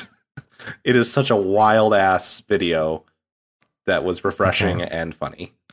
Well, I believe if you tune in next week to our show, Week after. you can hear a week after. Okay, in 2 weeks we can hear Jeff Davis. Yeah, they have a long illuminate history. us. Jeff has a long history with the history of Phantasy Star. Okay, so they have some thoughts that they wanted to share. All right, and not quite last, but certainly the best. Yes, X gonna give it to you.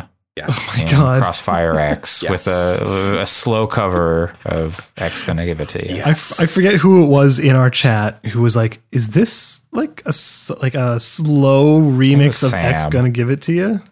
And Sam was right. They've was. been using it for a while. This isn't like the first time they've rolled it out. either. I used to think like it wasn't actually that, even though it was evoking that.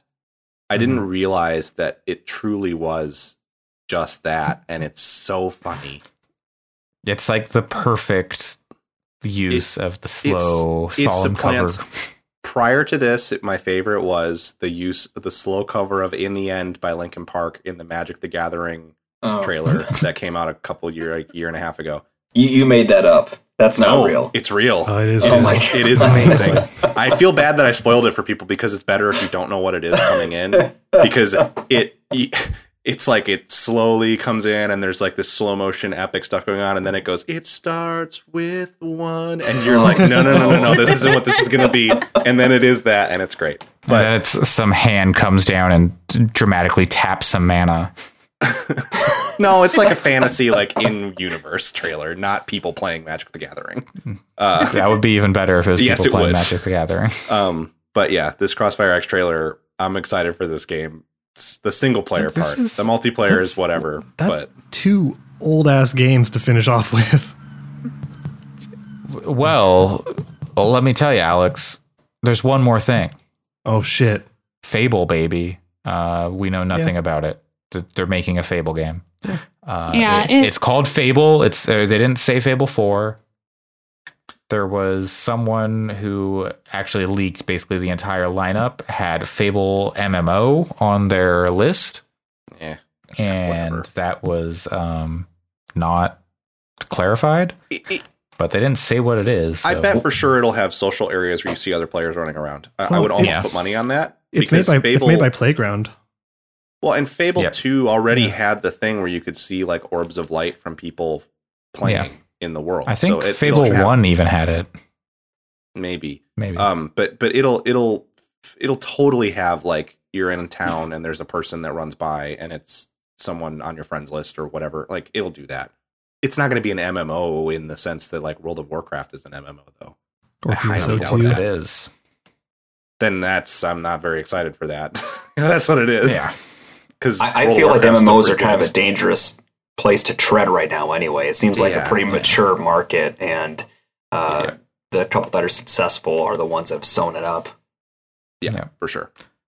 But it looks, I mean, Fable's cool. So They showed nothing in that trailer, but it's cool that it exists. I bet There is no game yet. I bet they don't even. It's probably on a whiteboard. Like I don't. I even, mean, I bet there's not yeah. even much there. So They've been building up that team is basically what's happening. for sure. They're So pre-production. if it's Playground Games, are you going to be driving some car through Albion or whatever? Well, they made a second team, but but that would be pretty could sweet. you? Hell yeah, I'd do it. Yeah, it's hard to know. Fantasy What, cars. it is a separate team and it's a lot of new people, so it's hard to know like what the quality of the talent there is. But I mean, Playground has some pretty good pedigree and Fable's cool, and I think Peter Molyneux being as far away from that game as possible is probably the best thing for it. So Yeah, probably. What about poor Milo? Free Milo. Bring Milo to Game Pass. Yeah, so all the games that they showed are coming to Game Pass, and so I think one of the interesting takeaways from this was how many games didn't say they were coming to Xbox One, because they have said, like, for the first few years that all Microsoft first-party games will be coming to both consoles, available on Xbox One and Series X. But numerous games did not show Xbox One branding in their trailers, while others did. So I wonder if that means like those games are like 3 years out, or what's I think that all that is they don't know if they're going to be on Xbox One or not. I don't think it's some insidious like, oh, they said it's only going to be for 2 years after Xbox One X, and there's no games coming out for 2 years, so of course. I think it's more just like they're just not sure what Halo is close enough that they can say for sure where that game is at, but I just think they don't know. I mean, Forza might be next year, maybe it'll be in 2022 and outside the window, like just I also don't think that they're going to sacrifice the quality of the games to force them to run on Xbox One X. So I think if that means sitting on it a bit until that window has closed, that's probably more likely than them trying to like put out a flawed version of it on the console. Then it's just, why did they make that promise? Totally. Absolutely. Which is, so we'll see how that goes. And they're supposed to have another event next month.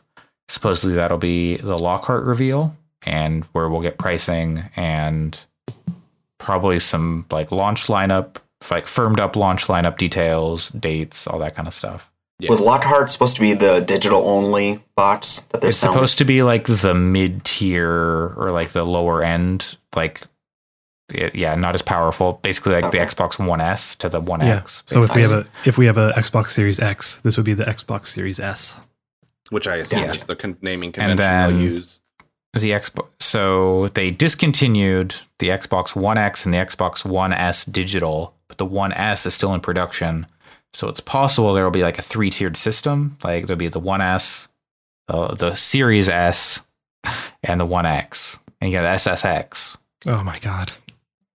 Yes, and you strap them AMP4. to your feet, and you ski 2 games, down AMP4, Mount Rainier. SSX. Those are your 2 skis that form how you'll go down the mountain of the Xbox Series X. There's mountain of games available with Yeah. Xbox Game Pass. That's Totally. it's pretty tricky. Yes, very good. Well done. You stuck the It's landing tricky there. to- Great job. It's tricky to write a joke that's right on topic. It's tricky. And I assume what it'll be is Xbox Series X is the like you run the games locally and they look sick as fuck at 4K and it's great. The Xbox Series S will be you can play these games on this and they run okay and they run at 1080p instead of 4K. And then the Xbox One S will be the xCloud's cool system. You know, like that seems like the way it'll go. Yeah. Which could be smart, yeah. Yep. All right. Well, that's going to do it for the Xbox talk, unless anyone's got any other thoughts. The one thing I'll say is that the messaging near the end of the stream, where it was basically like, "Hey, if you buy Series X, there will be 100 games available for it on Game Pass at launch," which I thought was like, okay, this is a solid marketing sales for it. So Yeah, I was like, that's good marketing. Yeah, I think that comes back to what we were saying near the start, that like Microsoft is approaching the whole thing differently than Sony, where Yeah. they Oh, really totally. they totally care about the service. And I think. Go ahead. Just that I'm a lot closer to buying a Series X as somebody that's never bought an Xbox system. In part because I'm like, Game Pass is so good that I'm like, that having a dedicated Game Pass box on my like in my living room sounds pretty dang good. I think all 3 of them are really taking a completely different tact, and it's really interesting. Like Microsoft is leaning heavily into the services-based side of things, which makes sense given the state of their business from what I've seen from my vantage point. Sony seems to be hedging their bets because they've got the PlayStation Now stuff, they got PlayStation Plus, but like you said, they're leaning heavily into marketing their exclusives. And still talking about, physical product being available. And then Nintendo, with their conservatism, really is just, self-constraining and holding themselves back when it comes to the services side of things. Whether it's because of like a protectionism with their sort of family-friendly looking nature, or kind of being almost like Luddites and afraid of new technology. So, I mean, it'll be interesting to see how it plays out, and that's part of what's fascinating. Is just it feels like a big question mark right now. Yeah, it'll be interesting to see. We're waiting on both the Microsoft and Sony to blink and actually reveal what's up with the console, because they've shown games. We don't really know any like grander details outside of like Game Pass is. Microsoft is still pushing that, but that's nothing new other than them committing like, okay, all these games are going to be on Game Pass. I think we have a pretty clear picture of like what the PS5 is from an like architectural standpoint. And like, yes, hardware wise, and I think business wise, it's going to be the same thing as the PS4. You're going to buy $60 or probably $70 boxed games or digitally that are discrete experiences that they support the same way they've been supporting games for PS4, and I think it'll work really well for them. I think that has shown to be, they have an incredibly talented stable of first-party studios that make extremely high quality, from a technical perspective at least, games that usually have really tight gameplay. I think like my part of why I was warmer on the Xbox event than the Sony event is I'm not that excited for Horizon 2, which is really weird because Horizon is one of my favorite games of this generation. But I look at it and I'm like, yeah, I guess we're going to do that again for 40 hours. And I look at Miles Morales and I'm like, yeah, Spider-Man was good. I guess we're going to swing around the same map with a better character for 20 hours. And like, I know God of War is coming and I'm excited to see the next story, but it's like, I feel like there's nothing for me to, there's no mystery as to what the next 5 years look like for Sony to me. And I think that's like, I'm kind of like, I've done all this stuff over the last 10 years, and I'd like to do something new now. Yeah, I think that's both a draw and a setback, because I know for a lot of people, that's like the idea of like, okay, I liked all these games. This is more of the same, exciting. Like that's what they want whereas I totally understand your perspective as well. So it's kind of like, like the most interesting thing Sony showed was Bug Snacks, and that's not a Sony game. They're being very iterative, and it's hedging their bets because they want to maintain that market position they have. But there's a danger in that, and that's why Xbox should steal their lunch. I don't even think it's going to be a question of. I think you're right, but also it's not necessarily even going to be a question of like lunch stealing. It's more just like I think it's going to work really well for them. I think that Horizon 2 will probably. I bet I could predict within a 3-point margin of error the Metacritic scores of the next 5 years of Sony exclusives. Well, it's also one of those things where we've talked about this a little bit on the cast before, but they're like, I'm going to buy a PlayStation 5. Like it's and you are too. And it's just like, it's kind of a foregone conclusion that, I want these exclusives, so I'm going to buy it. But at the same time, there's like not much excitement there to me buying. I'm not like, I'm so excited to buy the PlayStation 5. It's just more of like, well, I'm gonna, which I mean, still gets them the sale, but it's at the same time like. And I'm gonna buy and play Horizon 2, and I'm probably gonna really enjoy it when I play it. But there's not that like, what's it gonna be? I mean, I know what that game is gonna be right now, and yes, I'd like to play it, but it's also not like that. Like Deathloop, for example, is a like. Man, I got to see what that is. I got to get in there and feel what that game is. And that's not the way I feel about Sony's first party games, Yeah, like I loved Spider-Man, so I'm like, I need to play Miles Morales, but like at the same time I'm like, I got to buy a new box for that. Okay. Yeah. Anyway. Well, Nintendo. Yeah, did a direct. Speaking of the Luddites, a mini direct, a partner showcase. A mini. It was 8 minutes in the States. It was longer in Japan, and where they showed 2 more games that are coming out in the US. They just didn't show them in the American direct. Yeah. Huh. And apparently they look. I can't remember what they're called. Apparently they were like some of the most interesting things in that video. Because that video is largely not interesting except for the 2 games that are on our list to talk about. Yeah. The Shin Megami Tensei 5 is coming finally after being announced at the Switch like announcement. Yeah. Like announced at the same time. Yes. That tracks with the history of Shin Megami Tensei. Shin Megami Tensei games. Yeah, so Shin Megami Tensei 5 coming next year, 2021. As well as Shin Megami Tensei 3 Nocturne HD coming in 2021 as well.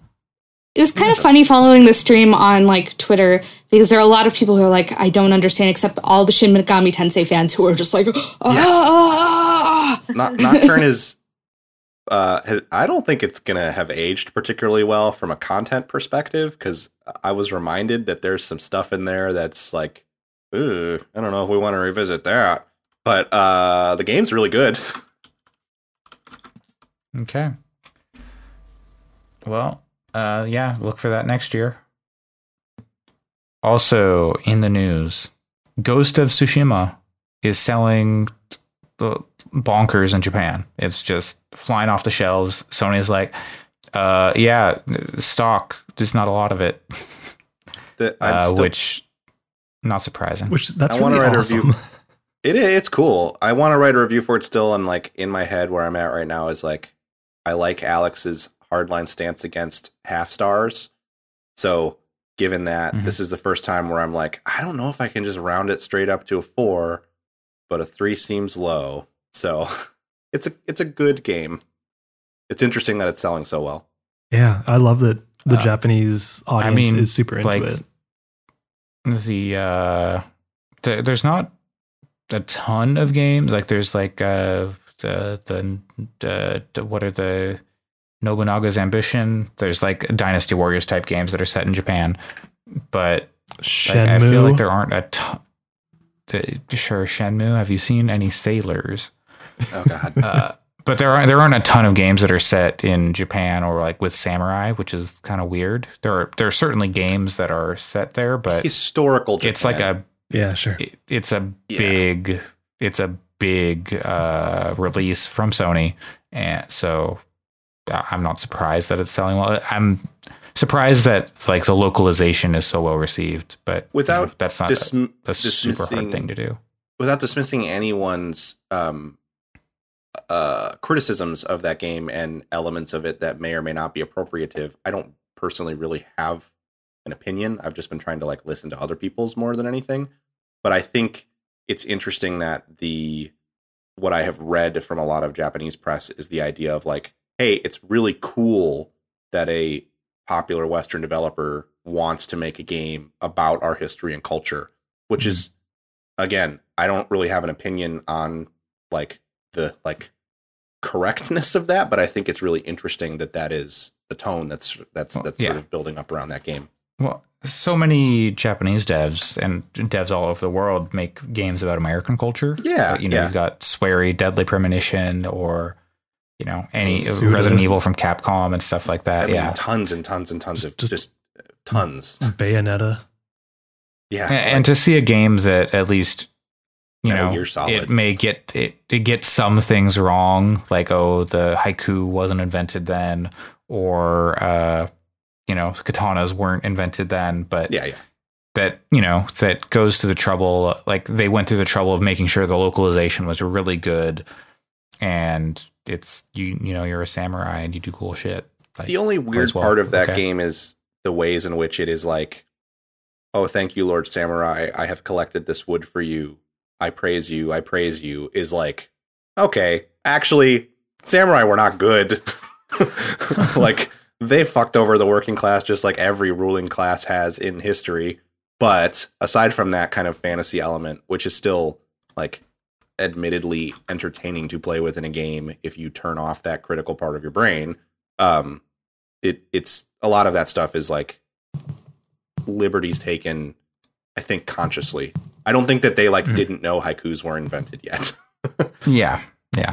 And I wonder what the localization on those haikus is like, because some people have said that the English stuff is not good at all. So I wonder if they're not very good, for sure. Yeah. So I wonder if the Japanese localization of the haikus is better. Could be. Don't know. Push Square to reflect on Uncle. Exactly. Next news story. Rocket League. There was one, push Square to reflect on Lovers. That one is very good. Anyway. Wow. Rocket League is going free to play. Speaking of Lovers, no longer available for people on Steam to get. I wonder if that'll come back, or I don't know what's going on here. Yeah, it's tough to say. Basically, the way they phrased it is that I think it's going to Epic Game Store, but they're not taking it off of Steam. So if you have it on Steam, you can still access it. But if you're going in fresh, you're not going to get it on Steam. Yeah. Okay. It's interesting because I want to say at first when they got acquired by Epic, they were like, no, it's fine. It'll be on Steam. It's fine. And then it became like, we're evaluating the future availability of this game on other platforms. And now it's like, nope, Epic exclusive, baby. Which is what we all knew was going to happen from the beginning. Yeah, but whatever. Rocket League, it's good.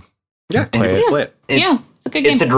It's a great game. It already has all those free to play kind of hooks in it already. Yeah, right. So I'm not terribly. I mean, even before the acquisition, if this had happened, I'd be kind of like, oh yeah, that makes sense. So yeah, and it doesn't feel bad because I've probably played. I'm not a huge Rocket League player, but I probably played a couple dozen hours of it at least, and so I feel like I got the $20 or whatever I spent on it out of it. Oh, totally. So, I'm afraid to look at the hour count on mine. I dumped way too much time into it. Our next news story is Final Fantasy VII Remake Part 2 is actively being developed. You'd hope so at this point. They wrapped up on Final Fantasy Remake. Final Fantasy VII Remake came out this year, but we're gonna have to replay the first Final Fantasy VII Remake by the time the second one comes out to remember all of the stuff that happened. Well, it's supposed to be smaller, so like maybe it won't be that long. But I watch a cutscene couple. Listen to our spoiler cast to remember. That was a good podcast. The rest of them, though, go find that in our podcast. All garbage. Yep, they were of mixed quality for sure. Some people have the wrong opinion of that game, in my opinion. I'm surprised this is news because I thought it was in active development as soon as the first one came out. Yeah, I actually burst out laughing in that like spit on my monitor screen way when I saw the tweet because I was like, what do you mean it's in active development now? But there was some stuff like we're still trying to figure out what it is, like as the game came out, like as the, part 1 came out, there was some like, oh, we got, we're still evaluating like how long these things are going to be. And like, we're going to condense them to make them shorter and stuff. But now like, okay, it's like, it's been in pre-production, obviously, like they've been figuring stuff out. They've already got a ton of assets and mechanics and stuff like that. So it's building out the areas and getting it is funny acting and story stuff figured out. My thoughts on the heels of part 1 were, I hope it's not small because it really should be big and it would be cool if it were a big epic thing. And now I'm just like, just get it out. I don't give a shit. Make it 2 hours long. Just put the thing out. All of that. That's what she said. Well, yeah. And the part there that comes right after like Midgar isn't necessary. Like you get the open world, but there's nothing like that crazy there. There's like the big snake thing, but like that's not too hard to do. I don't think. Get a chocobo. I really hope that game comes out within 2 years, though, because if it's another me too 4 years, like how is that series ever going to finish? think it's got to be like 2 years at most. I would hope a year. Like I think that would be ideal. That would be ideal, but will it happen? I don't think it'll happen. You would hope they would be able to build off the foundation of what they made with 7. Exactly. Accelerated, but given their history, scrapping all assets. I feel like we've been saying that for like the 7 years at least that it's been since they announced. Hey, remember Final Fantasy Versus 13? I don't want to talk about it. Let's move on. Hey, that game came out. It did. Next up, Junji Ito, horror manga artist, and Hideo Kojima are working on a game together, or in talks, or are working. I don't know. I think it's that they're Hideo Kojima talking. has maybe invited him to come in and do a thing, maybe. But he did scan his face into Death Stranding. It's true. Fuck, I want this so bad. I do. I have 3 thoughts on it. 1, that sounds rad as hell as a huge Junji Ito fan and, fairly big Kojima fan these days. Sure. 2, I'm not confident this will ever actually happen. 3, I don't know if I want it because that is going to be a upsetting, terrifying game to play. It's like I'm interested in it in theory, but I am not. I don't think I would have it in me to play it, to be honest. So this news comes from a Comic-Con talk with Junji Ito where he says Kojima's working on a horror game and he has been invited to work on it.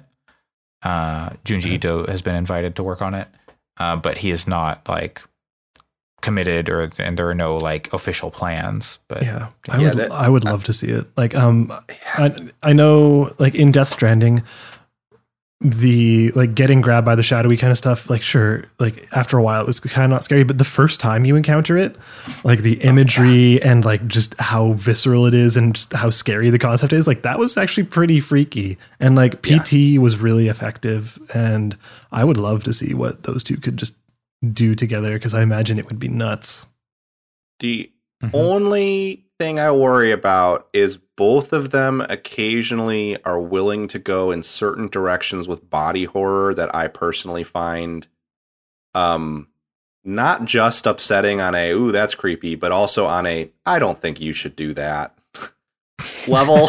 So with their powers combined, there is a part of me that's like, I don't know if I want to see the things you would do in that area All right. Fair enough. By our powers combined, you are grossed the fuck out. And not just grossed out on a that's a head that turned into a spiral, but grossed out on a this is problematic. There's a bomb in that lady's vagina. Yeah, that's kind of the stuff I'm talking about. Okay, so what we need is a candle with 3 wicks, and one wick is Junji Ito, one wick is Hideo Kojima, and the third wick is the creator and writer of Made in Abyss.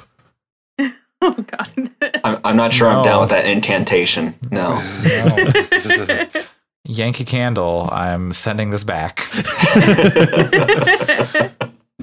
Yeah. All right. Speaking of sending things back, let's send another fuck you back at Ubisoft. Why are we doing this? What is it this time? There's lots of stuff, but I just put it in there. Just general. I just saw it and I was like I didn't know any context, and I was like, yeah, it's true. There have been more. I mean, there's enough context, but it gets worse and worse. Happening, Yeah, they've continued to be terrible. I don't think we even really need to talk about it. It's just kind of a fuck you, but Ubisoft I think at this we time. need a standing fuck you to Ubisoft for the foreseeable future in the ways in which we have had fuck yous that have come up every week in the past. Because they have at least been excising the people who have been, but that's the bare minimum. So we don't have to get into it, but part of the problem this week is that they have not been excising people as well. They have and they haven't been. Okay. Well, last, some really out of left field news. Absolutely earth-shattering, shocking. Dogs and cats living together. G4 is coming back in 2021. I mostly put it on the end of this list because this is kind of dumb, but it's baby. Yeah. This kind of led to a lot of people going back and watching old G4 and being like, oh, this was kind of terrible. Oh, awful. I have a lot of affection for it because I watched really a lot of G4 back early to mid 2000s. Like I have like the early to mid 2000s in gaming. I feel like I know the games so well, even if I didn't play a lot of them because I just watched so much G4. Yeah, and I still have a lot of affection, especially for like X-Play and stuff. But some of the old G4 was like not great. There was a lot that was like sexist jokes and all sorts of tasteless. But also that soft spot in my heart for after-school programming. Let me preface this with this is not an excuse, but it's very much a product of its time. Well, especially like with gaming culture, for sure. Well, exactly. And if we go back to EGMs and other gaming mags and stuff like that, it is filled with that same kind of sensibility. And I think it's a reflection of the market they were trying to adhere to, which was young men. And they didn't consider that maybe women and girls would like video games too. And Totally. Part of, not to disagree, but at the same time, I think part of like one of the things that 2020 is really bringing to the forefront for a lot of people, I think, is that's true, but also it still sucked. Right. Like I said, it doesn't okay. It doesn't make it okay, and it should inform choices moving forward to make things better. And I don't think you're trying to excuse them either, but I think sometimes people who are operating in bad faith will sometimes say, well, product of its time. And it's like, well, okay, but we also need to underscore that with, that doesn't mean that it's like, now you should enjoy it because it was a product of its time. And it's okay to go back and say like, now I will say out loud that a show called the International Sexy Ladies Show is problematic, but I'm still going to watch it and like it. Yeah. It was a product of its time. It's like, no, fuck that. Yeah. They really brand it like as time went on and the video game stuff became less profitable. They were just more and more like dude bro entertainment. Like, weird dude bro entertainment and weird run like reruns of like Cops. Yeah. Cops. What are they going to air? Cops is that should have told us everything. Well, I mean, is Cheaters still on? Like, Cops, Cheaters. It's just Yeah. And so it's unclear if this is like an actual TV channel or if it's like a YouTube thing. What if it's coming? What if it's coming to? What's it? Quibi? Maybe it's coming to that thing. They clarified that and we're assuming that Quibi's still going to be around in 2021 is a big I am not. assumption. That'll be all that's left in 2021. Cockroaches, Twinkies, and Quibi. They have confirmed that it is going to be web based and not an actual over the air that would be or like cable television show. An absurd notion of to have G4 come back to TV in 2021. Yeah, it'll be weird. Its target audience does not have cable anymore. And I don't know what it'll be interesting to see like what their play is, because if it's all new people, like what was really the point of calling it G4? Yeah, and if it's the older staff, I mean, you have people like Adam Sussler, who I don't want to see on a show now. I'm pretty sure that he's moved on. I know that like Morgan Webb's moved on. So like they've all kind of moved on. Like I saw a news article recently that was like Olivia Munn talking about how she's the happiest she's ever been in her life. I'm pretty sure she doesn't want to go back to trying to eat hot dogs off of a fishing pole. No. God. Not to get more abstract into the societal stuff, but I think if G4 is used as a platform to prop up newer voices into the gaming community and more diverse voices, it could be a great resurgence, and I hope that's what it turns into. Same, for sure. Yeah, I think we do need to hold it to the standards of today and not just assume it's going to be what it was 15 years ago. But one thing that would be really super, super nice, and I know that I don't know if this will happen, is if they could post like old episodes of X-Play and stuff online, because there's some things that are on YouTube, but it's like it's very sparse, and I'm just like occasionally I get into that nostalgia where I'm just like I just want to like sit around and watch like 2 hours of X-Play. And and I think if they use it as a Trojan horse to get like diverse voices in front of people who would normally be like, that'd be really cool. Shitty, then yes, that would be pretty good. Or they do the Video Game Vixens show. Oh God. Second round. Oh God. I mean, if that's the case, just roll the whole man away. Like let's just bury it in the dirt. Dump the body in the river and be done with it. Yeah. So we'll see in 6 to 18 months. We'll see G4. Yeah. Best of luck to the people involved. Hopefully they make something cool and interesting. With that, we're going to finally wrap this thing up. Just over 3 hours today. I think we did all right. Well, probably less than 3 hours if we cut off the beginning. I don't know. Good job, everybody. Nice work on episode 131. Is that where we're at? That's the one. I'm out of it. 131 of the Gaming Fix podcast on July 25th, 2020. I'm your host, Andre Cole, aka your partner's favorite Yankee Candle. You can find me on Twitter at Coolslaw, COOLSL4W. If you head over there, you can follow me and find out when I go live on Twitch over the next month and a half or so. And start doing some stuff on YouTube. I don't know. Follow the podcast on Twitter at Fix Podcasts, and head over to podchaser.com/gamingfix and leave us a review to help us improve so we can give you the best show possible. The one feedback we will not take is to make a shorter show. We can't do it. No, impossible at this point. Yeah, cannot be done. We give ourselves that feedback all the time, and we can't do it. The thing that amazes me is with 6 people, we still only hit 3 hours. So we hit it with 4 people, we hit it with 3 people, we hit it with 6 people. I don't know we just can't do. We just managed to podcast. Fill the time. Yep. No matter who's on it. Well, we did talk about Yankee Candles for 20 minutes at the podcast. I think when we have 3 people, we just get into more Jenny Nicholson style rants about just really obscure subjects. Well, to be fair, this week you had a Yankee Candle subject matter expert with you. So. That's true. That is true. We basically just go until Andre can't keep his eyes open anymore. That's sort of the goal. It's an endurance test. Yeah. Well, Thanks for joining us, Joel. Where can people find you?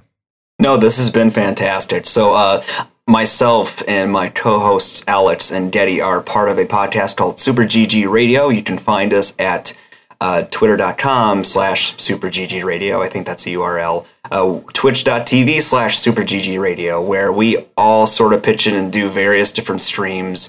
I'll just plug mine because I'm selfish. My wife and I have been going through Chrono Trigger on Tuesdays. Because my wife is very inexperienced in video games, and I want to share my interest with her, and I figured an RPG might be a good way to ease into some of it. And we're going to start doing Kingdom Hearts on tonight, every Saturday. Hell yeah. Okay, I need to watch this. Well, she will be playing it, and I will be helping where needed. Oh my god, I'm going to watch that first game is rough. The first game is rough. Yeah, yes, it is.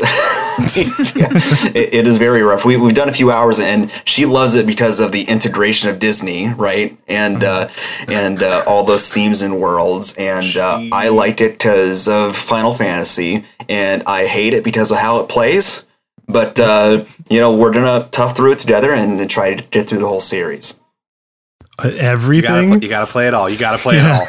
There's no side games. You gotta play it all. You gotta play Union Cross. You gotta play Melody of Memory, Dark Road. Well, I think we got the collections on PlayStation 3. I think those come with some of the side stuff. I'm not sure if we have. They come with all the so you have the PS3 versions, not PS4. Yeah, PS3 versions. Yeah. So I think the PS4 versions have more.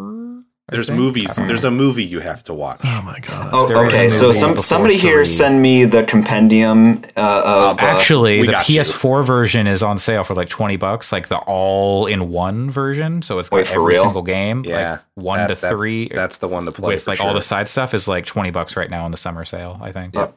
Okay, I might double dip on that. And it has everything except the mobile games. Okay. Yeah. Okay. Yeah. Then it doesn't have 3 though, does it? No, it does. I believe it's the all-in-one. Let me double check. I don't think so. But the don't worry, it doesn't have the mobile games, but it does have an hour-long movie you can watch to understand the plot of the mobile game, which is actually integral to understanding what happens in Kingdom Hearts 3. So, oh my god, good to know. Thank you for the forewarning. Kingdom Hearts rips ass. It's so good. Kingdom Hearts all-in-one package includes Kingdom Hearts HD 1.5 plus 2.5 remix, Kingdom Hearts HD 2.8 final chapter prologue, and Kingdom Hearts 3. Okay. For $30 right now. Oh, that's not bad. That sounds like you're getting 4 games. You're actually getting 8. Jesus Christ, Kingdom Hearts. And like various movies and cutscenes. Hashtag content. Okay. Yeah, lots of it. It's like, but yeah, thanks so much for having me, guys. This was a lot of fun. Yes, it was great. It's great to have you. Thanks for being on. Pat, where can people find you? You can find me at PJC Plays, and I'm trying to have a half year's resolution to try to make more content for the podcast. I unsuccessfully, just as I was starting to get my feet wet with Mixer, they closed it. So I'm not sure if I'm going to stream on Twitch gaming or on YouTube. I will not be streaming on Facebook Gaming. But either way, I'm going to do it through the Fix channel when I do. So just keep an eye out for our stuff. And yeah. Okay. Allison, where can people find you? You can find me on Twitter at WRITERSERENYTY. Great. And Erica? I'm also on Twitter at Erica, spelled AIREHCUH. Great. And finally, Alex, my boy, where can people find you? Hey, you can find me in the bathroom listening to Super GG Radio, which is an NPR podcast. You can find them at superggradio.wordpress.com. You can email them at superggradio@gmail.com and listen to them on all of your favorite podcast apps. Also, it's like our Alex told you that I didn't pick up the slack of plugging all our stuff. I got you covered. Don't worry. Thanks, buddy. And also, I think I've been playing around with the idea of doing a coding fix podcast, be it series or a couple like mini things. We will see. So keep an eye out for that. Absolutely. Thanks for joining us once again, everybody, listeners and people on the call alike. I'll see most of you next week, and I'll hear Joel in the near future. Good deal. Goodbye. Bye, everybody. Bye. Bye.